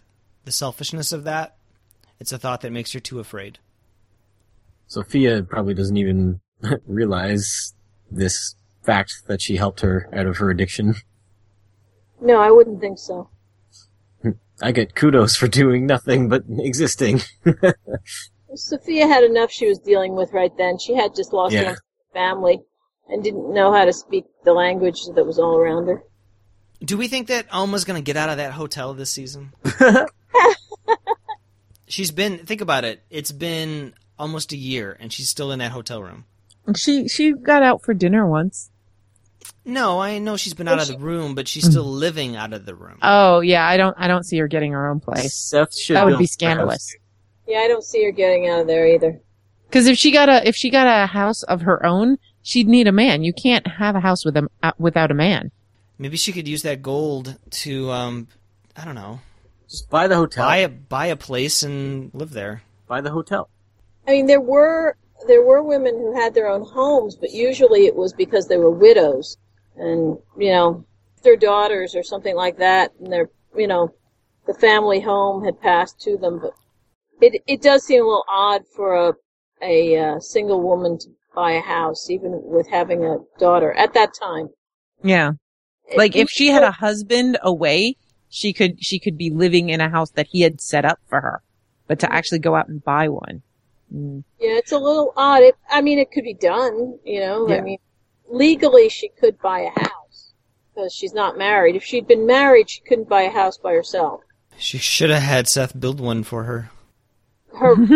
Yeah, he makes good houses. Yeah. So the first recorded use of the word Billy Club is in 1848, used for slang for burglar's crowbar. But eventually it became synonymous with a policeman's club. Okay. So it came before Uncle Billy. Yeah. Although that's the first written. Yes, right? that's the first written, yep. So it could have been in verbal slang use for a long time before that. Yeah, which I would expect it to be if it was written down to be used for a burglar's crowbar. Yeah. Johnny tells Dan he was very impressed by Silas impaling Slippery Dan on those antlers, and Dan says, "Oh, please, if I had done it or Al had done that, we would have impaled him twice." That was hysterical. I love this parroting of Al's words back at Johnny. Dan is very cocky now. Yeah, he really has something to hang on to. He really took Al's words to heart. So funny. Upstairs, Dolly is massaging Al's anus with her thumb. The pain is immense, but he's afraid to call in the doc because the doc will only ask after his gleats. He asks, "What's pouring out of my ass now?" "Nothing." "Okay, you can close the ass flap." So is this a different problem than the urinary problem? Is she trying to get him to pee? I don't know much about men's health problems, but, I mean, are we dealing with prostate here, or...? Yeah, I was confused. I wasn't sure if she was doing it for pleasure or what. No, it was not for pleasure. It was for Oh, no. Yeah, she was massaging something. I wasn't sure whether... prostate. Yeah, I wasn't sure whether she was trying to, whether it was a, like, enema-like situation where she was up there so he could, go. Oh, maybe if it's blocked by the stones through number 1, maybe he can relieve himself through number 2. Is that maybe the idea? I have no idea. So you think maybe How kidney could you... stones? What, you're saying he would pee himself through his... Well, no, liquid liquid can remove itself through your bowels instead. I mean, like, you expel liquid somehow, right? But you can't pee through your anus. That doesn't... No, you don't pee through your anus, but liquid goes... You don't? Towards... Oh, goodness. Tell us more. I've been doing it wrong. Don't say that. That brought up a whole mental image I didn't need. No, but I was thinking, if you've got, cause there's still moisture that's leaving, right? So maybe it'll go, instead of it going out of the intestine one way, it'll go out of the intestine another way. I don't know. Well, maybe. I didn't know whether he was having trouble, going both ways. You know what I mean? And at first, before they talked about her thumb actually being up there, I was like, okay, is she giving him like an enema or anything to help him, go? Then when the thumb and all, I started wondering, like, are we dealing with a prostate here, or are we, Yeah. or is it just he's all blocked up and he doesn't know? He's just trying all kinds of things to try and get... Moira, we need your medical expertise. Yeah, we need to know if you can, pee through your anus or whatever. That's not what I said. We need to know what may be Al's problem here. Diagnose Al's condition and tell us why thumb up the ass might alleviate his condition. Mm-hmm. I can't even find anything that says why they would use, maybe this was an old medical practice, but I can't find it, Yeah. Why you would stick your thumb up somebody's ass? Yes. Outside of, pleasurable experiences for some, what medical purpose does this have? I don't know. Yeah, they were doing all kinds of stuff. My mom sometimes talks about what they put her through when she was a kid. She was a kid in the 30s, and they did some really awful stuff for any number of things, whether it was acne or anything else. You've got acne. This acid should help. Yeah, this thumb should help. all kinds of awful stuff that they would put people through. Yeah, it's weird, the stuff that they would do. If you ever watch Call the Midwife, they're giving them enemas all the time right before delivering, and I'm like, what? No, leave them alone. They're already in pain. Yeah. All I could think is that there must be some sort of obstruction, and the massaging alleviates it. But not this time. Yeah. Well, okay, I'm looking at a diagram on happymassage.com. Oh boy. And it says that this is something that's practiced in ancient Chinese medicine, so maybe this is where it came from. But the diagram has the finger going in, and it's pressing on the prostate, but the prostate pushes into the bladder, so maybe she's trying to get at the bladder from behind? Uh-huh. Okay. Well, can you post that on the Facebook group, please? Really? Yeah. Okay. No captions, no description necessary. Just post for fun. And make sure your name is connected with it. Yeah, well, obviously. It will be. I enjoy posting things on the Facebook group that we've referenced during our podcast that I have yet to release the podcast on. So people I know. can wonder, every now and then there's something I'm like, what the hell is this? Like, and then why I is listen. this? Yeah. hoe cakes. Okay.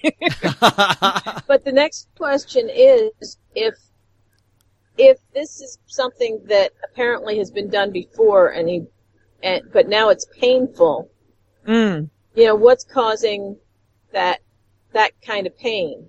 Yeah. And that's why I was wondering about the prostate. But if you're saying the prostate would push against the bladder, could be like a bladder infection or something. I think she just needs to cut her nails. That's the other Ew, I just thought about that though. Like, I bet they're not trimmed and I bet they're not clean and they're going, oh. And I'll bet they're not clean when they come back out. And well, no, but she does. Yeah, later on when she throws Seth's hat back to him, I'm like, ew, she had oh, she didn't go to the bathroom to wash. She didn't go to the chamber pot or whatever. Oh my gosh, ew, ew, ew. Now, Seth.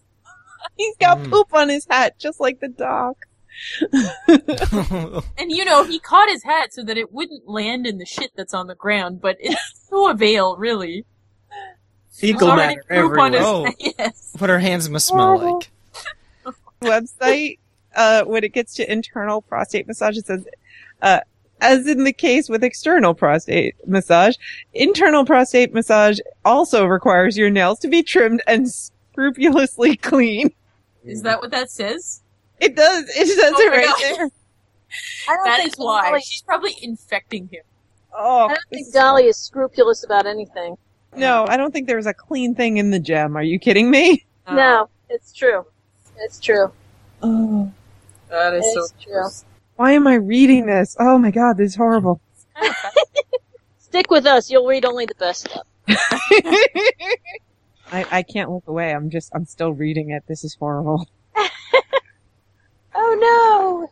It's so bad for you guys. Monster. I'm going to give a like to Nutty's post on the Facebook group, and I'm going to pretend that this thumbs up is Dolly's thumb. Oh. So apparently, the need for prostate massage is for erectile dysfunction. Oh. Uh-huh. Trixie reports to Saul that Seth, Charlie, and Jane are approaching the gem. She understands the appeal of wanting to die, but taking others with him, Saul, despite his dulled faculties, gets up. This is going the same way as the previous episode. They'll start converging. Yep. Very similar. I was like, somebody's going to die this time. I really liked the way that Al came out to the balcony and just ordered Seth wait, and then immediately afterwards Trixie came out and ordered wait.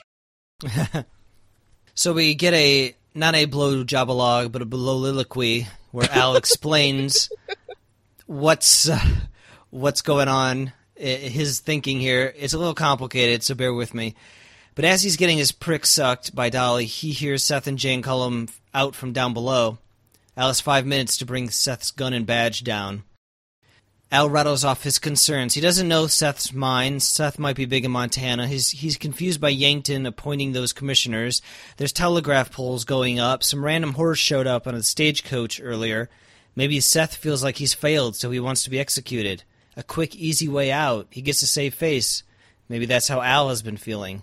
The intricacies of camp politics are hurting his brain so much that he picked a fight with Seth. because it was easy, even if it was irrational. So Al goes out on the balcony and he tells Seth to wait. Seth wishes Charlie and Jane had let him handle things alone. Trixie gives Sol a gun, and then she aims a gun at the gem. Ain't nobody gonna be shooting her, man. Then Merrick gets his pen and notepad out. I was wondering who she was actually aiming at. I wasn't so... I was. Anybody who goes after Sol is who I think. Even I Al? actually got the feeling she was Even aiming Al. at Seth at that point. Well, she does not like Seth. No, she does not like Seth. Selfish. She thinks he's selfish. I think she definitely wanted to make sure that Sol was okay, but also that Al's okay. Mm-hmm.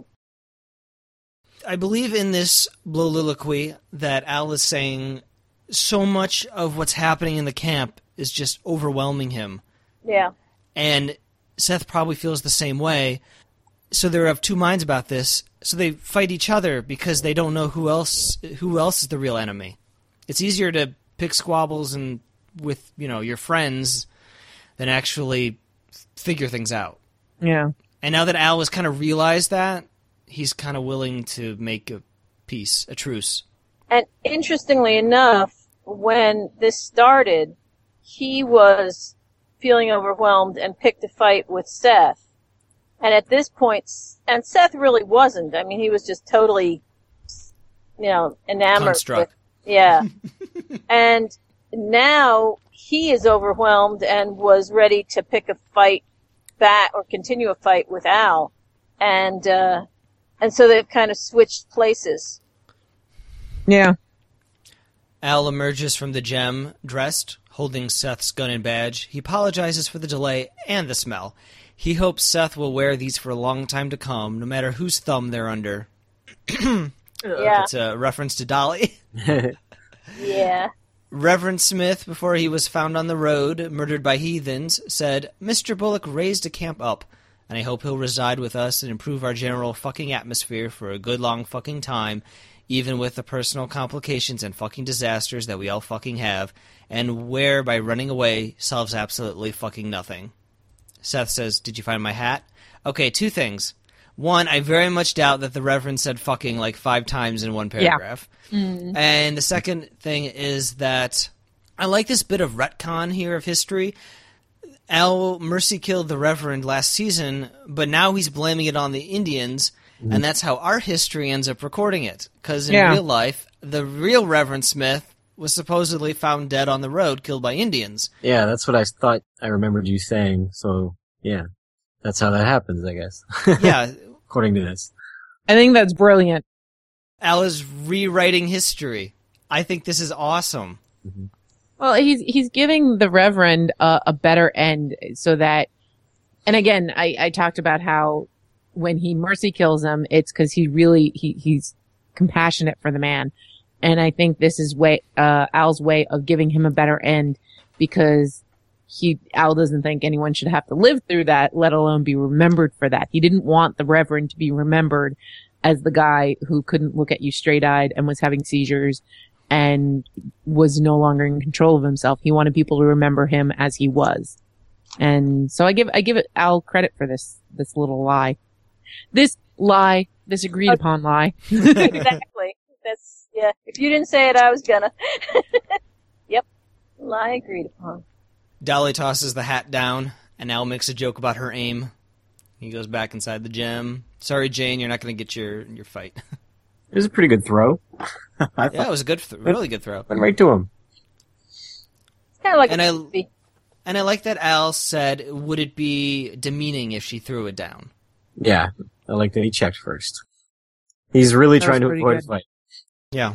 Though I did feel like there was just a touch of sarcasm there. Just a touch. Mm-hmm. Like he was trying to hold it in. Well, he can't be entirely, subservient to Seth. He's got to still be Al. Yeah. I got the feeling it was a little bit of a tweak, like, Seth is being such a proper sort of almost like he's ready for a duel or something. It's just out of place in that spot. Alma hands Miss Isringhausen a pocket watch and tells her to return it to Mr. Bullock. Then she goes into Sophia's room and strokes her hair. When did she get that pocket watch? I don't know. He left it there during sex time sometime. I would assume. I had one question actually. Like, Seth was totally going to Al looking for a fight. Do you think he was hoping not to have to make the decision about Alma and that this would settle it? Do you think he had a death wish? Seemed like it. Mm. I don't know whether he had a death wish or he just wanted an outlet for everything, but I wouldn't be surprised if there was a piece of him who felt like if he has that fight, he either gets some of this frustration and anger at the situation out, or he doesn't have to ever worry about it again because he's dead. So I wouldn't be surprised if he thought it was a win-win situation. Mm-hmm. Al seems to think that Bullock has a death wish. Yeah. Because he says, my penalty if I don't comply is that he walks into the bar and takes 15 bullets into the chest. Yeah. My penalty is that I have to kill him. He wants to die for some reason. And calls him a fucking strategist. And one of those special fucking cases. Sounds like Alma's not running away with Seth. So they're gonna break up, huh? Yeah, Is I this don't think the end of Salma? I don't think that's going to last. I wouldn't be surprised if they spend the entire season with, the tension and really making it, strong, but... Merrick wants to interview Seth. Seth doesn't want to talk about it. He never wants to talk about anything. Nobody ever gives him any stories. I feel bad for Merrick. Not as bad as he feels for himself. Also, Trixie's looking really great in this dress with holding that rifle, and she's got another gun between her breasts. She does look like that was hot. She's looking like quite the badass. I felt that her boobs were really squished, though, in that dress. They look very comfortable. Just saying. They were above the dress, so... Yeah. I mean, above the corset. Didn't look comfy. No, it never does when women wear those. At the Chez Ami, Elmer has finished moving furniture around and has earned $2. He wants to be paid in pussy, but Joni says you're getting paid in cash because $2 at the Chez Ami only gets you a whiff walking past. Elmer says, can I have the $2 and get the whiff? And Joni's like, sure. Bargain well struck. Rosie fans some at Elmer, who enjoys this immensely. He's invigorated. Maddie informs Joni that a rodent-looking creature is lurking outside, and Joni says, don't worry about it, that's just the mayor. Oh man, I wish the mayor of every town was skulking about, spying on everyone. I don't. It would be hilarious. Ew. Be careful what you say. I mean, let's think about some notable Canadian mayors. Come on. I really don't want Rob Ford skulking around. Thank you very much. So is Joni, having a whorehouse where there will be no whoring going on? Is she basically, making a safe house for whores? She doesn't actually want... Is she the Harriet Tubman of the whoring trade? She indicated it was going to be in a very expensive house. Prohibitively expensive on purpose? I doubt think it's just... She's got to make some money. It's her niche. Yeah, this is not, a quick fuck. This is going to be, you're going to enjoy yourself, you're going to be catered to, and it's going to be a whole experience kind of a thing. And we're not just going to let anyone come in. You come in, you're going to have to be clean, you're going to have to pay the right wage, and There's probably a market for that in this town, especially as the wealth is being accumulated. But will they allow the titty liquor in there? Oh, no, you're I don't concerned think so. about your friend the titty liquor? Yeah. Pays, I'm sure he gets to lick titties. Is he an upstanding enough individual, though? Does he meet the standards of this establishment? I don't know. He does seem a bit nicer than he seems more put together than the regular clientele at the gem. So he could be. You never know. I think also there's got to be a market for people that, are well-to-do and are like, I do not want to sleep with the same women that all the grubby men of this town have been sleeping with. I only want to sleep with classy women that classy men have slept with. Mm-hmm. Yeah. The Gem is like a 1-star brothel. The Bella Union's a 2-star, and they're going at least 3, if not 4 stars. Oh, yeah, absolutely. Yeah. 4-star. And, I mean, it's a gold rush. There's a lot. Not everybody strikes anything, but every now and then you have somebody who strikes a lot. And so there's money around. Yeah, I Alma. just think that the camp is changing and people of means are coming in, and there's probably you only need one or two who spend a lot to keep you afloat. So it's a difference of quality over quantity. Yeah. I'm talking like I know the intricacies of whoring. How many whorehouses have you run in your lifetime? 3 or 4. He's a pro. I have a chain. What are they called? The honey bucket. Oh,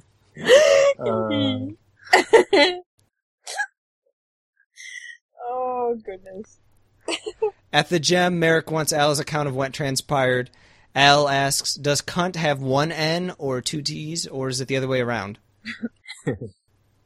Merrick says, I gotta keep it clean, Al, within the limits of decency. Oh, you want the decent truth. Well, Merrick says, I don't believe that decency and truth need be at odds. Al wants to know how Merrick would spin white men ass-fucking the dirt worshippers. Merrick suggests maybe an elevated perspective would be white men enacting manifest destiny. It's gross. Yeah. I don't like you anymore, Merrick. Merrick is being the vulgar one in this instance.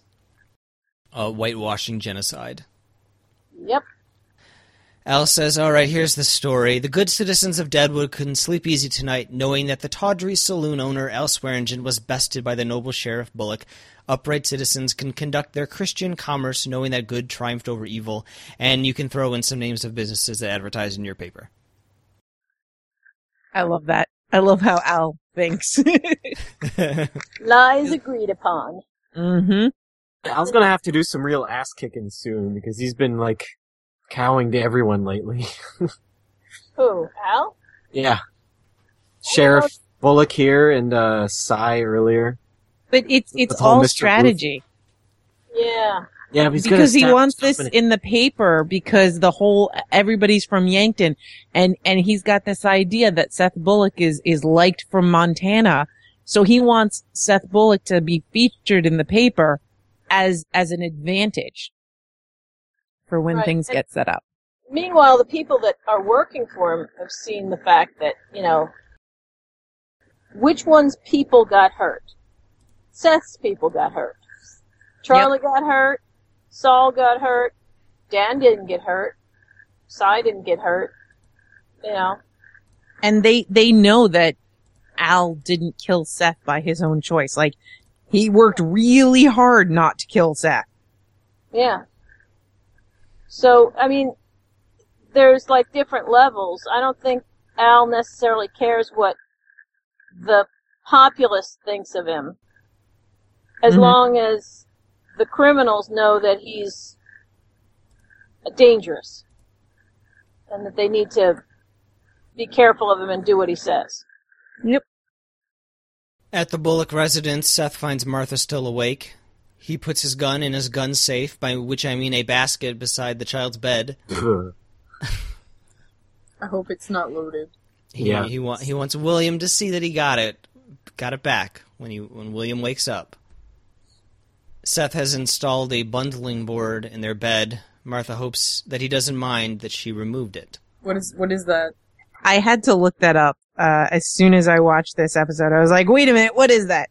So I actually looked that up. It's an actual board that runs down the length of the bed so that for modesty. Back then, people didn't have a lot of extra space, and so people would actually allow themselves to sleep in the same bed with people they weren't married to, and they would use bundling boards. And then there was this whole other thing of bundling, which was more than a board, where the guy would be sewn into a sack. And he couldn't get out of it. And if you saw The Patriot, Heath Ledger gets sewn into a sack so he can stay at this one house with all propriety. But that a lot of couples would use a bundling board, so there wasn't any temptation. It was kind of like the idea of having twin beds, so that you would only really be tempted to do anything if you weren't if you had a plan. So all right, we're going to have a child, and that's the only reason why we should be having sex. So as not to be doing it for pleasure. There was also this whole thing about bundling boards for people who were engaged so that they could have some bits of intimacy without actually going that far. And I guess there are some, and I use that in quotes because it's a small percentage, but some like Amish and Mennonite communities that still use them for those that are engaged, especially if they're engaged to somebody from another community. Although it's really not a very popular custom at this time. I want there to be different kinds of bundling boards, like just one's just solid, next one has like one hole in it. Oh, and so then like the next you one has you like work two your holes way up? in it. Yeah, you work your way up to no board, but Yeah. gradually they start having more and more holes. If you Google it, you can see these really beautiful boards that people have made. So like it ends up looking really, really very nice. But it was just such a weird thing. So then it made me realize, all right, so Seth, when he built the house, he installed a board, which means he may not have slept with this woman yet. No, he hasn't. I figured he You can hadn't. tell it's so awkward between Well, them. I don't know. It's been a while. I don't know. Maybe they did the night that they got married. Maybe they didn't. I mean, so technically aren't they not married? Well, the marriage I'm- if marriage hasn't been consummated, they're technically married unless somebody went, asked to have it annulled or whatever.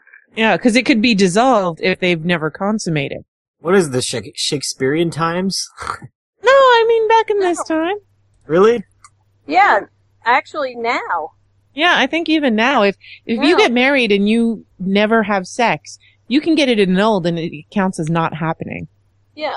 In the Catholic Church, it hasn't happened, and actually in the non-religious, the governmental licensing and all that stuff, you can have it annulled as well. You Yep. don't have to have a divorce. Yeah. Yeah, but I can't see them having had sex if he put a bundling board up. I don't Yeah. know. Be like an Yeah. awkwardness there. But Yeah. up until this moment, we didn't really know whether when they first got married, they, Yeah. I mean, they could have been together for, weeks or months or, probably not years, but they could have been together for a little while before he went off. But it sure does seem like they weren't. Yeah, last season I had the impression that they had lived together, so it was never a question had they had sex before. Whereas this season with these two episodes, I'm like, okay, maybe they didn't have sex because she was still grieving for her brother, and then he went away, and so okay. But I kind of like how she's like, no, I removed that. We're married. We're gonna try and make this work, and I understand that you're sleeping with someone, but we're gonna try and make this work. And he's just like, okay. Mm. Yeah, I wrote down that the wife is making her play. Yeah. She's, I think she's going to be a strong character. Yeah. It's like she is making, she's making a stand to try and get him. Mm-hmm. At the very least, she's trying to remove some of the awkwardness. Yeah. Well, Is she we shall see. is she removing some of the awkwardness or adding it on? Yeah, I was wondering too. I was thinking about it. It's like, oh. I think being in bed with a board between you is pretty awkward. Yeah, but he doesn't seem too pleased to have to go upstairs with her. He looks like he's being led to his death. Bored or not, he would have felt the same way. Yeah. I also thought maybe the board was like for bundling a baby. That's what I thought. And I was I like- thought she was ready to I put a thought baby on that board. I thought maybe you like put that there, just in case we have a baby. And she's like, no, removed. Denied. I thought. That's why I was so confused. Baby on a surfboard. But if you're used to the concept, I would think that, I mean, of course, anything between them is going to be awkward because they don't know each other and they're married. But, Yeah. I mean, if you're used to the concept of a bundling board, then it wouldn't have been as awkward as if it was like something that was sprung on somebody from our time. It's like, okay, and, I installed a bundling board.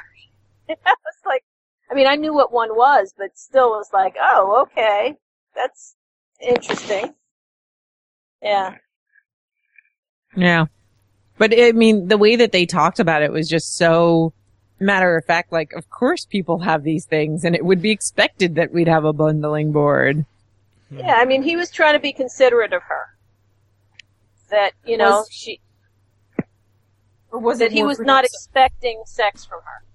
Yeah, but was that for her or for himself as well? I'm sure it was probably himself as well, but, you know, if she didn't know about Alma, she would have definitely thought it was, you know, being respectful. So our very last thought comes from Al. A full fair-mindedness requires us to also report that within the gem on Deadwood's main thoroughfare, comely horrors, decently priced liquor, and the squarest games of chance in the hills remain unabatedly available at all hours, 7 days a week. Yeah, gotta put in the ad. Mm-hmm. Because in the end, it's all about the money. Yep. Although this episode made me realize just how much stuff is done at night in this town.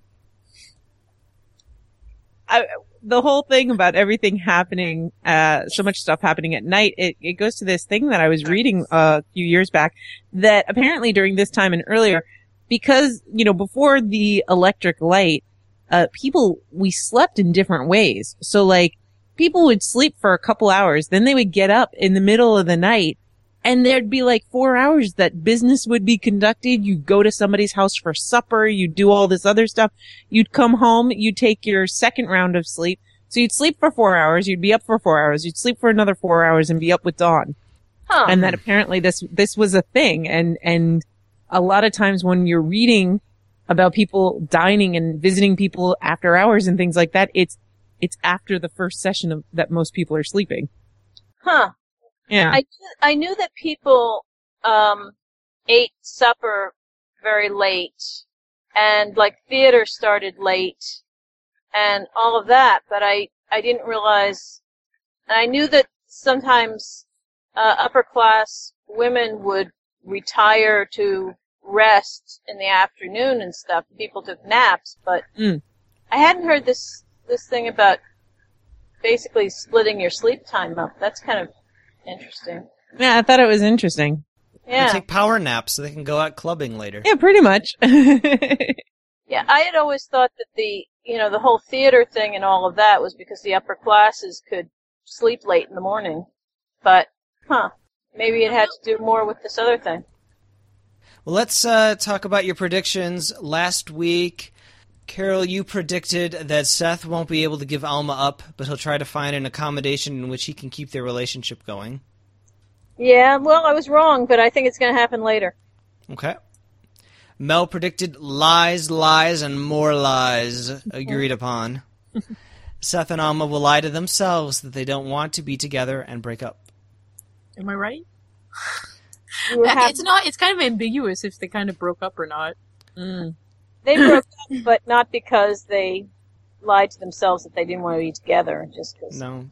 Alma found some sort of clarity and then decided to end the relationship. Yeah. Matt predicted that Seth and Alma will attempt to do the right thing and call off their relationship, but later they'll get back together. That's closer, because Alma did attempt to do the right thing Yeah, and called off the relationship. we'll see if the second half of that is right later on. And for our miscellaneous prediction, you were to predict how many Cy Tolliver scenes we would have this episode.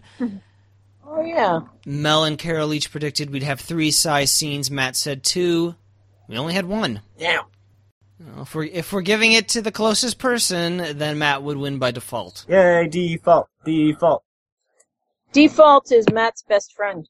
Yes. So that would be 2 wins for Matt this season. Yay.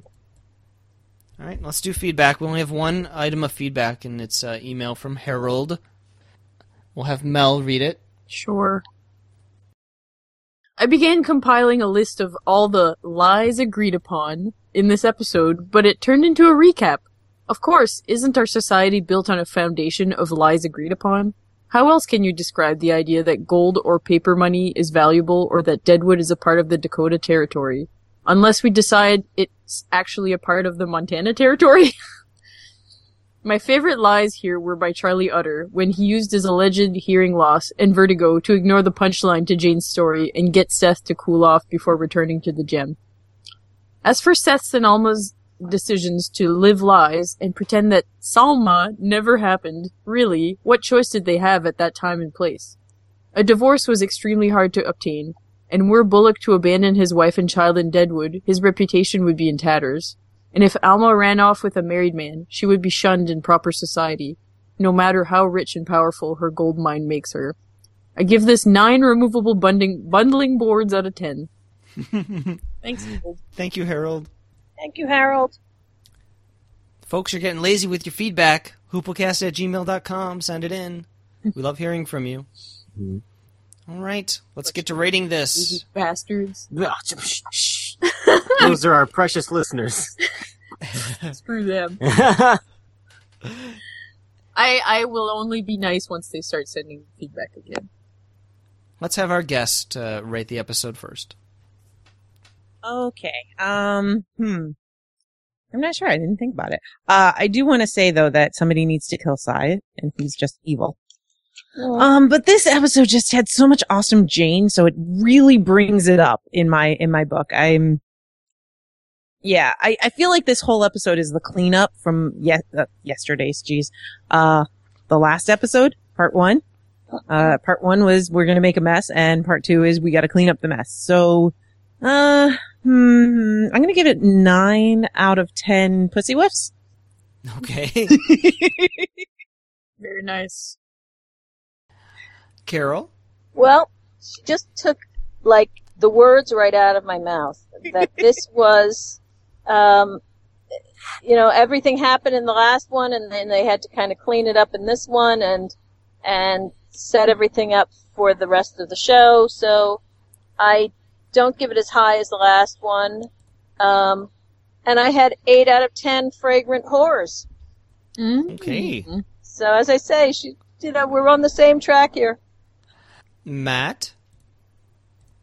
I liked it. It moved very fast. Compared to Our podcast. Yeah. Compared to a regular Deadwood episode I found. It was just like this scene and the next scene and the next scene, and a lot of people just got one scene, but that was fine. I'll give it 8.5 out of 10 scoops of brain. Mel? I didn't find it moved fast at all. I thought it was slow. I didn't really like this episode that much. Yeah. And maybe that might not be fair because I'm tired today and I'm not in a good mood. So that may not be fair, but that's just the way I feel, goddammit. And Okay. And I don't know, and it may not be fair to say either that after watching this episode, like we watched it right before the podcast, so, and a lot of the stuff I didn't really understand, but we didn't have the chance to rewatch it or to look up anything that I didn't understand. So I just kind of came into this really not knowing what the hell was going on for a lot of it, so, Anyways, whatever, life's not fair. So, 6 out of 10 transpirings inside of Al's anus. Okay. I like this one fine. I think I like the part 1 more because it had the big fight and the awkward Alma meeting the wife scene. But this one had Jane. Jane's back. That's great. Yay. She was very funny. The stuff with the thumb was funny. Slippery Dan. That was grotesque. And I liked Dan crying like a big baby. A lot of little individual moments, but overall it probably is a little less exciting than the previous one. So I'll give it 8.5 out of 10. 8.5 out of 10. I had a rating, then I lost it. I'll just go with the 8.5 out of 10 stinky lady parts. That wasn't my original rating, but I can't remember what it was. Well, this one's just fine. Don't worry about it. Well, thank you.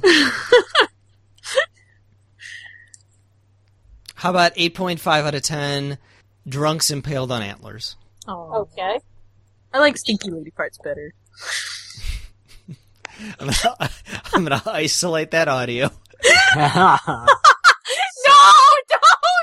So much I'll black. kill you! I'll kill you! Not in the mood today. Nutty, who's your character of the episode? My favorite character of the episode is going to be Jane because I love her always. Although Dan is a good runner-up for his crying scene. Okay, Carol. I would have gone with Jane, but I'm going to go with Al because of that last third of the episode where he starts pulling himself back together and deals with Dan and Seth and basically just manipulates everybody into doing what he needs them to. So I'm going to go with Al. Okay, Matt. I'll go with Charlie Utter for his creative use of all of his bodily functions and body parts to save people's feelings and save face and avoid disaster. Good choice. How considerate of him. Mel. I'm gonna go with Trixie because she swears a lot this episode and I like her attitude. I like her moxie. That's right. That gal's got moxie. That's right. Tempted to give it to Charlie, but I'm going to give it to a character who doesn't get any appreciation on the show, but she has fantastic aim. That's right, Dolly the whore. Bravo. Good job, Dolly. At first I thought you were going to go for Slippery Dan until you started using female pronouns. Oh, nope, thumbs up to Dolly. Oh man, that's just horrible. Quotes. Nutty, do you have a quote? Of course, I got to start with Jane. Start down now, you limey cocksucker. Allow for getting stuck from crawling out from under the bed. Carol. If you care to sojourn with us, Charlie Utter has put aside for a room for you in the freight building. Does he have any animals in there? Oh, Jane. Oh, Jane. Matt. I'd settle for a vigorous hand-holding. That was one of my backups. How do you vigorously hold a hand? It's more like a handshake, isn't it? I actually thought he was implying to her that he wanted something else as far as hands go. Yeah. I thought it was in response to that's not what he was looking for. Yeah, I mean, he meant it. He was making a joke and meant actual, hand holding. Yeah. And she took it that way, but I was like, is he saying he wants her to, No, I think it was in response to, like, she's talking all blowjobs and handies and all this, and he's like, vigorous hand holding. That's good. right. You know. Because he always brings it back to being something much more, personal rather than impersonal sex. Yeah, but when he first said it, I was like, huh? And then when she just laughed and they actually held hands, I was like, oh, okay, he was being sweet. Yeah. Mel, do you have a quote? Yeah, Farnham. I didn't linger for the song of the bedstead. Let me check on those fucking whores. Mine's from Charlie. My bowels are in upheaval. I'll walk off to pass wind. I never say I'm not a fucking gentleman. Want a fast blowjob? A quick open air one? Do I? Do I ever? When Johnny Burns says, he's coming, he's detained, getting dressed. Jane, ain't it always a trial picking out the best gown, best conceal, you fucking pissed yourself? Yeah. She's so awesome. She likes to diffuse a situation. Al yells Jesus Christ, and Johnny says, either Al got God or Dolly just stuck her thumb back up his ass. How did they know, like, of all the goings on in that bedroom? Like, did they just walk into his bedroom every once in a while? Oh, whatever. Let's talk about Well, business. we saw at the beginning, yeah, his office was like a revolving That's right. door. So they must walk into him having sex all the time. Yeah. Plus, I get the feeling that he's not shy about telling what he wants in a loud voice. It's Yeah. weird though. Like he's very shy about having stones, but he's not shy about getting fingers up his ass. Mm.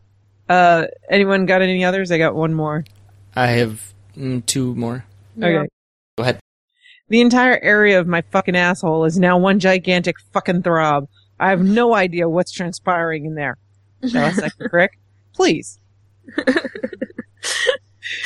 I like that she says shall. Shall I? And his please struck me. Mm. So polite. Yes. Kidding. Quote, whatever looks ahead, grievous abominations and disorder, you and me walk into it together, like always. Aww. Buddies for life. I love him. Yeah. All right. My last quote is from Elmer. Whoo, mother, it's the ocean! That was pretty good. That was really good. I do want to put, sorry, this is another one, but it's Doc. Jane, for me, the female breast long ago lost mystery or allure. Open your goddamn blouse. I like that. I sometimes wonder when watching this how many doctors watch this show and were just like, yeah, I'd like to be able to talk to him just that way. That's what I'm thinking. It's a supply and demand thing. When there's one doctor in the camp, you get to say whatever you want. Yeah. That's right. When Moira's on next time, we should ask her, what's the most, not offensive, but perhaps Inappropriate? something inappropriate, something you may have regretted saying to a patient? Mm. Yeah. I wonder if she would tell us. I wonder. Well, if she actually said it to a patient, I don't think she could tell us. Good point. Well, if it's not medical information and she doesn't tell us the patient's name,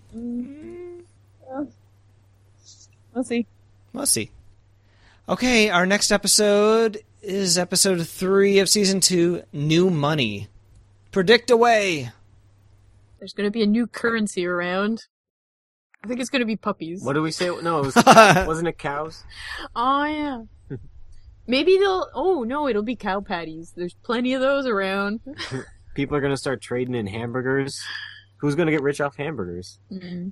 I'm thinking some big upstart is like, you know the difference between old money and new money. Yeah, they're gonna come in and be like, "I tell you how to run things here," that sort of thing. Okay, so is the new money coming in, or is someone in the camp the new money? I think new money's coming in. I think somebody's gonna come in and try and tell them how to run things. New money is the story of McDonald's. Someone's gonna open up a new burger joint. And it's gonna be the story of McDonald's. I'm gonna move to Deadwood and open up my new, my latest honey bucket. That's right. Honey Bucket, it's a whorehouse / burger joint. Wouldn't that be KFC? Yes, or that. A fried chicken joint. Whorehouse / fried chicken. You just see a bunch of whores just laying in bed eating fried chicken.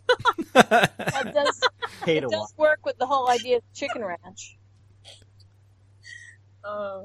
Gross. It's Nah, just grease stains everywhere. somebody's gonna strike rich. I'm not sure who. Who's still actually panning for gold out there? Ellsworth. Ellsworth? Ellsworth's gonna strike rich, and he's gonna have to take lessons in being upper class from From Joni? from Mrs. Garrett. Oh. Oh, Elma's Charm School. Yeah, she's gonna. Ellsworth's gonna walk around with a book on his nose. Yeah. Or on his head. Carol, any predictions? Yeah, I think it's going to have a couple different meanings in different ways. I mean, I absolutely immediately thought about the new money, old money thing. I'm wondering whether Joni is the new money in that she gets her whorehouse going and now she's actually got money going on and stuff. But I also, it seems like there's going to be a new player in town. It's about time to introduce another character because it's the 3rd episode in. Even though new money normally is somebody who just got money who never had money before, it could be somebody who makes money off from gold that we haven't seen yet. Or it even could be, I mean, what's her name? Alma is actually new money as well. So it could have something to do with Alma or somebody who struck gold and starts throwing their money around trying to join society and such. Okay. Does anyone have any thoughts about anything else they would like to predict count-wise? What's the count? We've had new characters. We've had Cy Tolliver scenes. If anyone wants to think of anything new for the third episode. Oh, I'm gonna give you work, and I'm gonna make you count the amount of F-bombs. Okay. I'm gonna predict 32 F-bombs. Isn't that all? Oh no, that's not the F-bombs. I was gonna say, didn't somebody count all those? But no, that was the other. No. 45. There is a website that counted all the fucks in the show. Damn. Okay. But I could do my own count, I No. suppose. Just Google it. Why should you do that? I mean, bang it. Let's see. It's like 50 minutes long, or so. How many per minute are we talking about in this show? I'll say one a minute, 50. Say 50. Ooh. Matt, you said how many? 32. Mel? 45. 45. Okay. And since I'm always wrong, I was right once, wasn't I? You'll probably be right. It's probably about one a minute. Yeah. Watch, we'll look at the next episode and it'll be 102 minutes long. Actually, I'm gonna revise. I'm gonna say 18. It's 32. You want to go way low. I'm going to go way low. I don't know. I think Al could do 18 in one soliloquy, really? Like that. Yeah. I have no idea. I mean, there were 6 in one quote tonight. Yeah. What? 24. 24. 24 is the final answer. Oh, come on. You gotta make up your mind there, Matt. I'm 24. sticking with 32. Damn. First. $1, Bob. $1. Yeah. All right. Nuchas, do you have any projects or podcasts or miscellaneous things you'd like to promote? Yes. You can find my regular podcast, Nutty Bites, at nimlast.org. You can also find links to my other podcasts, including Beyond the Wall, a Game of Thrones podcast, and you can find Epic and all sorts of other things. But currently, right now, I am doing the Dog Days of Podcasting Challenge, which is a bunch of podcasters getting together, and we're doing daily podcasts. This year, I'm calling up people that I know and just having little chats with them, and it's been pretty fantastic lately. So you can tune into that at nimlast.org, or you can just go to dogdaysofpodcasting.com, and you can subscribe to the main feed where you can listen to me, and you can listen to the 20 other podcasters doing this. It's actually really fun listening to the whole feed, because there's a bit of interaction every now and then between them. That's cool. You're like a superhero team-up. Yeah. Exactly. We are the Avengers. Anyone have anything else they'd like to promote? I was on What We Make, talking about Goodbye to All of That. It was an episode of the Sarah Connor Chronicles. Cool. That's it. Defenders podcast, but we don't currently have a home. Stay tuned. Yeah. You'll get it. Okay. Well, hooplecast.com. Twitter is at hooplecast. Send feedback to hooplecast@gmail.com. Please go on to the Facebook group. Search for us. Join our group, because we have discussions there, stuff that we don't cover in the podcast proper. It ends up getting in the Facebook group. Some naughty images up there right now. Yeah, currently. Oh, there's a great response, by the way. Emily responded to the prostate massage and then the book about pleasurable prostate. She's like, I haven't watched the episode yet. It looked ... interesting. Yes, Emily, it was interesting. Also, we could use iTunes reviews, so please go on iTunes and leave a 5-star review. Did I do that yet? You did. So. I did? Oh, good. You did. Yay! I'm so bad at that. If there's nothing else... Really obviously better than most people. Everyone else sucks. Aww. All right. Goodbye. Okay, bye-bye. Wow. Thanks, everybody. Fuck you. There we go. I was waiting for that. You should give people a whiff as they go by and yell, "Fuck you!" Yeah, just wave your skirts. Yes, lift your skirts and shake and yell, "Fuck you!"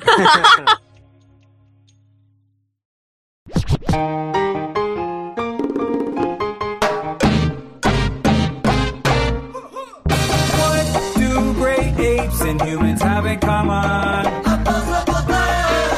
Our fingers are opposite from end. Touch the thumb. If you text, throw something to me. Hold a drumstick, pick fruit from a tree. You're using your thumb. Hammer a nail or using a tool. Letting your friends know that you're cool. You're using your thumb. There's so many things we can do with our thumbs, like remote controlling, zipping, tying a knot, turning a knob. We use our thumbs to write this song. The list goes on and on and on. Do great apes and humans have in common? We can bend them, stretch them, snap them. They're awesome.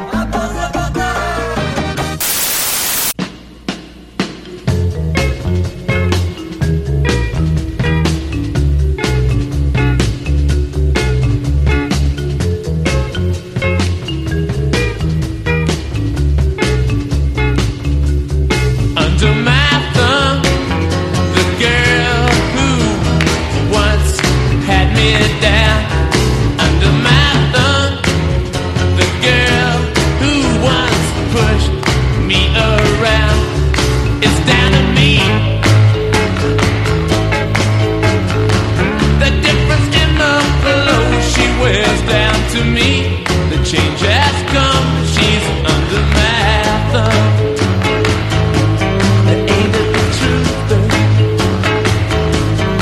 Under my thumb, the squirmy dog who's just had her day. Under my thumb, a girl who has just changed her ways. It's down to me. Yes, it is the way she does just what she's told down to me. The change has come. She's under my thumb.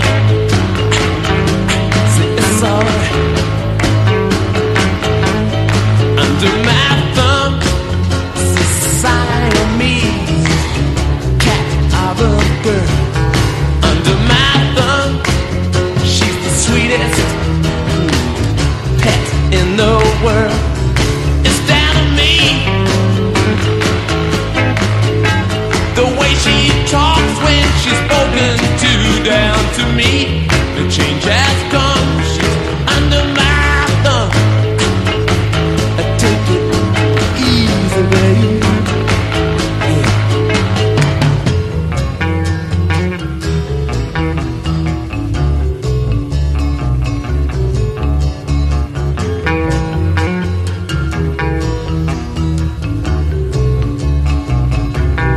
It's down to me.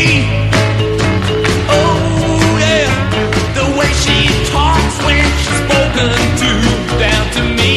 The change has come. She's under my thumb. Yeah, it feels alright.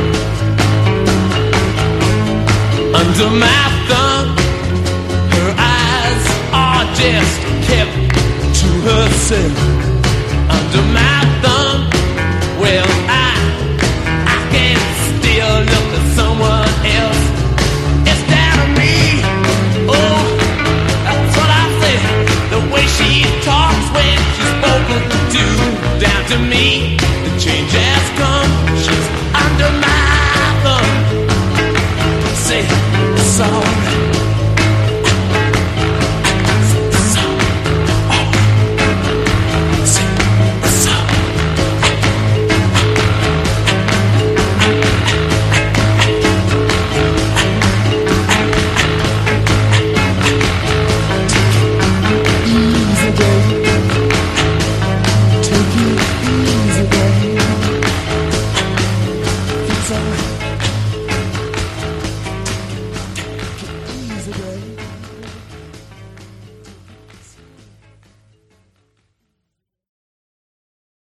try not to eat that right in the microphone. Are you eating cereal?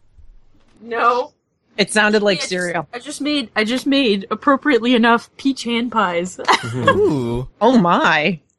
No, I didn't use canned peaches though, sorry. Oh, boo. No, that's even better. I know it's not, within the show, but it's definitely better. Yes, but you have to be show appropriate. I know, I fail. Get these pies out of here. I do love me some canned peaches. Actually, I have a peach sitting here next to me for if I want a snack while we're recording. Oh, I should buy some of that peach whiskey that I keep seeing. I wonder how that tastes. It's probably awful. Probably. Maybe I should buy a 50 milliliter bottle and try that during our recording. Or just have a can of peaches with some whiskey. I could do that too. That might be better. Actually, yes, that would be more appropriate. But that's a lot of things on the desk to juggle during recording. I got cans. How small is your desk? No. Anyway, moving on. I'm just picturing a pyramid of canned peaches on your desk right now, and you're like, I only have so much room here, guys. I was thinking more of the logistics of handling for both food and liquor, and we're trying to host this podcast all at the same time. I think you can do it. It'd be thank you for your confidence. I want one of those, what do they call them? Pop figurines? The ones, those super... The Funko figurines of an Al Swearingen, please. I want a pre-fight Al Swearingen and a post-fight Al Swearingen with a, engorged eye and, I don't having gleep problems. I don't like those toys. I prefer my toys to look like the thing they're supposed to be. I don't like super big heads and deformities. I like the super big heads. I just don't like the newer ones where the female figures, their bodies are getting so tiny that they can't stand up. They need to be able to stand up on their own. Yeah. Yeah. But if you find an Al Swearingen Funko figure, just buy two and I'll transform the second one into beat up Al Swearingen for you. You'll get a Seth figurine and then you just pound them against each other. I've actually taken a lot of those and I've modified them. Like I would find one and I would just modify it until it was the character that I wanted. And then I've gotten some of the blank ones. And so for Christmas, I made my brother-in-law I sculpted his hair on top and I added all these extra details to be him. Well, maybe they'll release some of those if that Deadwood movie actually happens. That'd be cool. The Gem Saloon, it smells like the gamer room at any con. That's just what I assume. I lived in Nova Scotia, and Nova Scotia is a clean air province. And basically what it is there's a law saying that you can't put scents on in public places, government buildings and so forth. So you can't wear perfumes and stuff. And I actually found it really freeing. I really enjoyed it because I wasn't smelling people's perfume. And New Brunswick, I don't think that's a law, but it's not a law, but they do enforce, at work, they'll say that you're not allowed to wear perfume, but then your HR person will be wearing tons of perfume. But I feel like it's there. People just culturally don't do it as much. Yeah. And then I moved to Ontario and oh my gosh, people wear so much perfume here. And I'm like, I'm wishing for the Clean Air Acts to come to Ontario. And we were out at a restaurant and the waitress, I'm like, I can't smell my food. I can just smell her perfume. I know, it's gross. And I had to complain. And it's like, I'm sure she spent a lot of money on that perfume, but it's what Carol said. You get used to smelling certain things. So I'm sure a lot of people that have been living here for a long time are thinking, I don't know what you're talking about. I don't really smell it. Whereas having been, detoxed from people wearing perfume, living in the East Coast. Now when somebody's wearing perfume, I'm like, oh my God, are you wearing the whole bottle? Yeah, I can relate to that just from between when I was a kid and now, because when I was a kid, people wore a lot more perfume and stuff. I mean, women didn't go out of the house without their perfume and so forth and so on. And men with cologne and all that. And now people just don't wear as much perfume and cologne. And every now and then you'll get someone who's wearing perfume and it's just like, sometimes you can hardly breathe. It's just like, and I know I was not like that when I was a kid. There are women with very floral perfumes that make my nose run and eyes water. Mm. Yeah. What's the difference between a female raft guide and a hockey player? Oh, no! Mel and Matt, you can't answer this. The hockey player showers after 3 periods. We learned all sorts of grotesque jokes when we were whitewater rafting about people's body odor and so forth. Yeah. That sounds so gross. Raft guide life is pretty stinky. I think. It's a smelly life. They don't shower either. It was pretty funny when he's like, "You guys mind off-color jokes?" And he's like, "This one's about women," and you were like, "Oh yay, misogyny."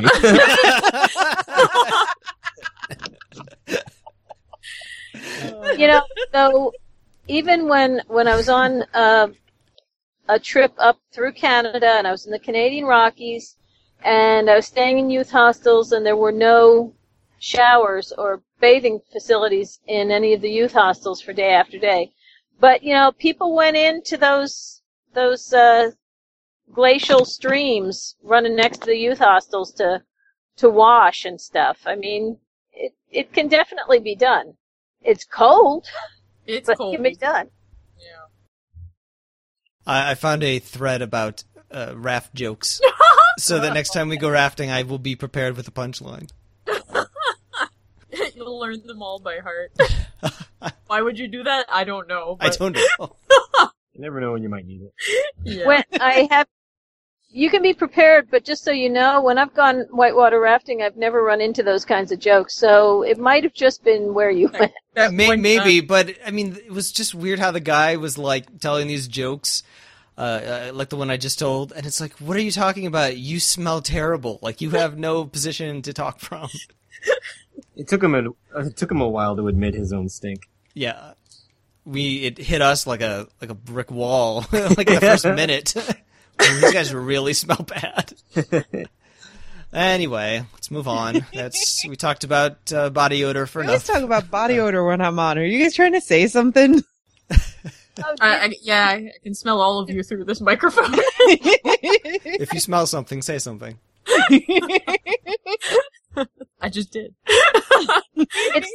It's the newest technology. That's right. No smell-o-vision. Yeah. Back at the hardware store, Trixie's with Saul. I'm talking like I know the intricacies of whoring. How many whorehouses have you run in your lifetime? 3 or 4. He's a pro. I have a chain. You knew it come in handy. What's it called? I haven't. I don't know. Edit in, I'm not that witty. edit in Matt's something Bee clever Ranch. later. I'll have to. Yes. What the what ranch? I gave you the bee ranch. The Bee Ranch. Yeah. It's something different, right? You gotta be exclusive. The honey bucket. Yeah, there you go. It's just like a 2 foot by 2 foot establishment. I'll ask your question again. I'll have that answer ready. What are they called? The honey bucket. Mel has visited them all. There's pictures. Yeah, I have photos of Mel next to the honey buckets.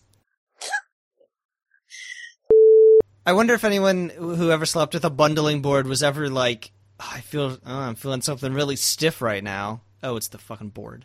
Yeah. I've got my- Oh my, honey. I think you're setting up your own bundling board. Excuse me, I gotta take care of something. By the way, Matt, I'm totally laughing at that picture you found. I know, right? It's very goofy. What picture's that? I found another picture of that from that same couple in that same bed, and I was like, God, I hope this isn't from a porno. Sorry. At the bottom of the bundling Wikipedia article, there's a link to non-penetrative sex.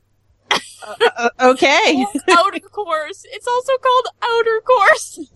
Outer course. Oh no! Really? Oh. God, people were so weird back then. Oh my God, there's more information on prostate massage. Oh no. Somebody Is this all on responded to Facebook? Yes, Yeah. You need to move on. I do, but somebody posted it in Oh, geez. response. That picture. Oh, jeez. That is so chaste. Wow. Isn't that great? I don't know about that. It's weird. Really sorry for sending that article, by the way. There's a lot of explicit sexual images in there. Which I'm sure, everybody's seen that stuff before, but whatever. I'm learning I some was new not words. expecting all those images. What? I'm learning some new words. I know, so am I. That's fantastic. Whatever it was, I had missed it. You got really quiet there for a while. Oh. What word did I miss? What new word? Oh, I didn't say what the words were. I just No, said we I'm did learning not. new words. Like frottage. Uh-huh. Exactly what I'm looking at right now. Mel posted an article to the non-penetrative sex, and there's a lot of explicit photos in there, and I think she realized that after she started reading. Yeah, There are I- some I- drawings here. These all have to be posted on the group. All the photos? All of them. We better watch out. I could see the Facebook page being deleted from. Yeah. Or, Well, it's a private group, right? And this is educational.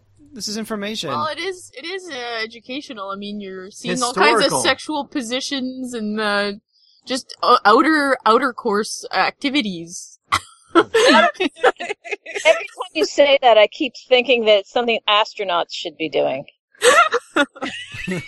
Astronaut sex. You guys are killing me. Oh. Oh my god. I wonder if there is such a thing as astronaut porn. Oh, yes, there is, actually. There is. If Yes. the statement ends with porn, then yes, there is. It There is, yes. really doesn't matter what the beginning of that statement is. So I'm assuming There's- it's like the sack thing, but like in an astronaut suit. Oh, there's all different kinds. Actually, one of the readers that you guys had recently, Christiana Ellis, she read for Nobilis Erotica, and there was this whole story about one character is in their spaceship, another character's in another spaceship, but they've got this like virtual reality thing. Oh. And when they get close enough, there's like very little delay, whereas when they're far apart, they have to plan ahead of time what they're going to do, so they have to be really careful where they move. Okay. It's really good. Okay. And, like, and not in like, oh wow, that got me turned on, just really in a, well, that's an interesting way to think about it kind of a way. I'm confused though. Like what? So they have to plan their sexual activities Yep. beforehand? Uh-huh. Cause Okay. if there's like a 6-hour time delay, she has to know where he's going to move. Oh, so it's almost like a skill. Yeah. Yeah. Oh, okay. See, I It's told like you it play- was it's- interesting. It's like yeah, that is interesting. like- I just wasn't sure what that meant. I was like, why did they, what? it's like conducting a naval battle. Yeah. It requires strategy. Or choreography. Mhm. Yeah. Wow. Yeah. Sex and math. Exactly. Oh, that's going to be my next book, Sex and Math. There you go. Well, this would be a good time to announce our Hooplecast contest, where we want listeners to write erotic fiction set in Deadwood Uh-oh. in 1876 or to 1880.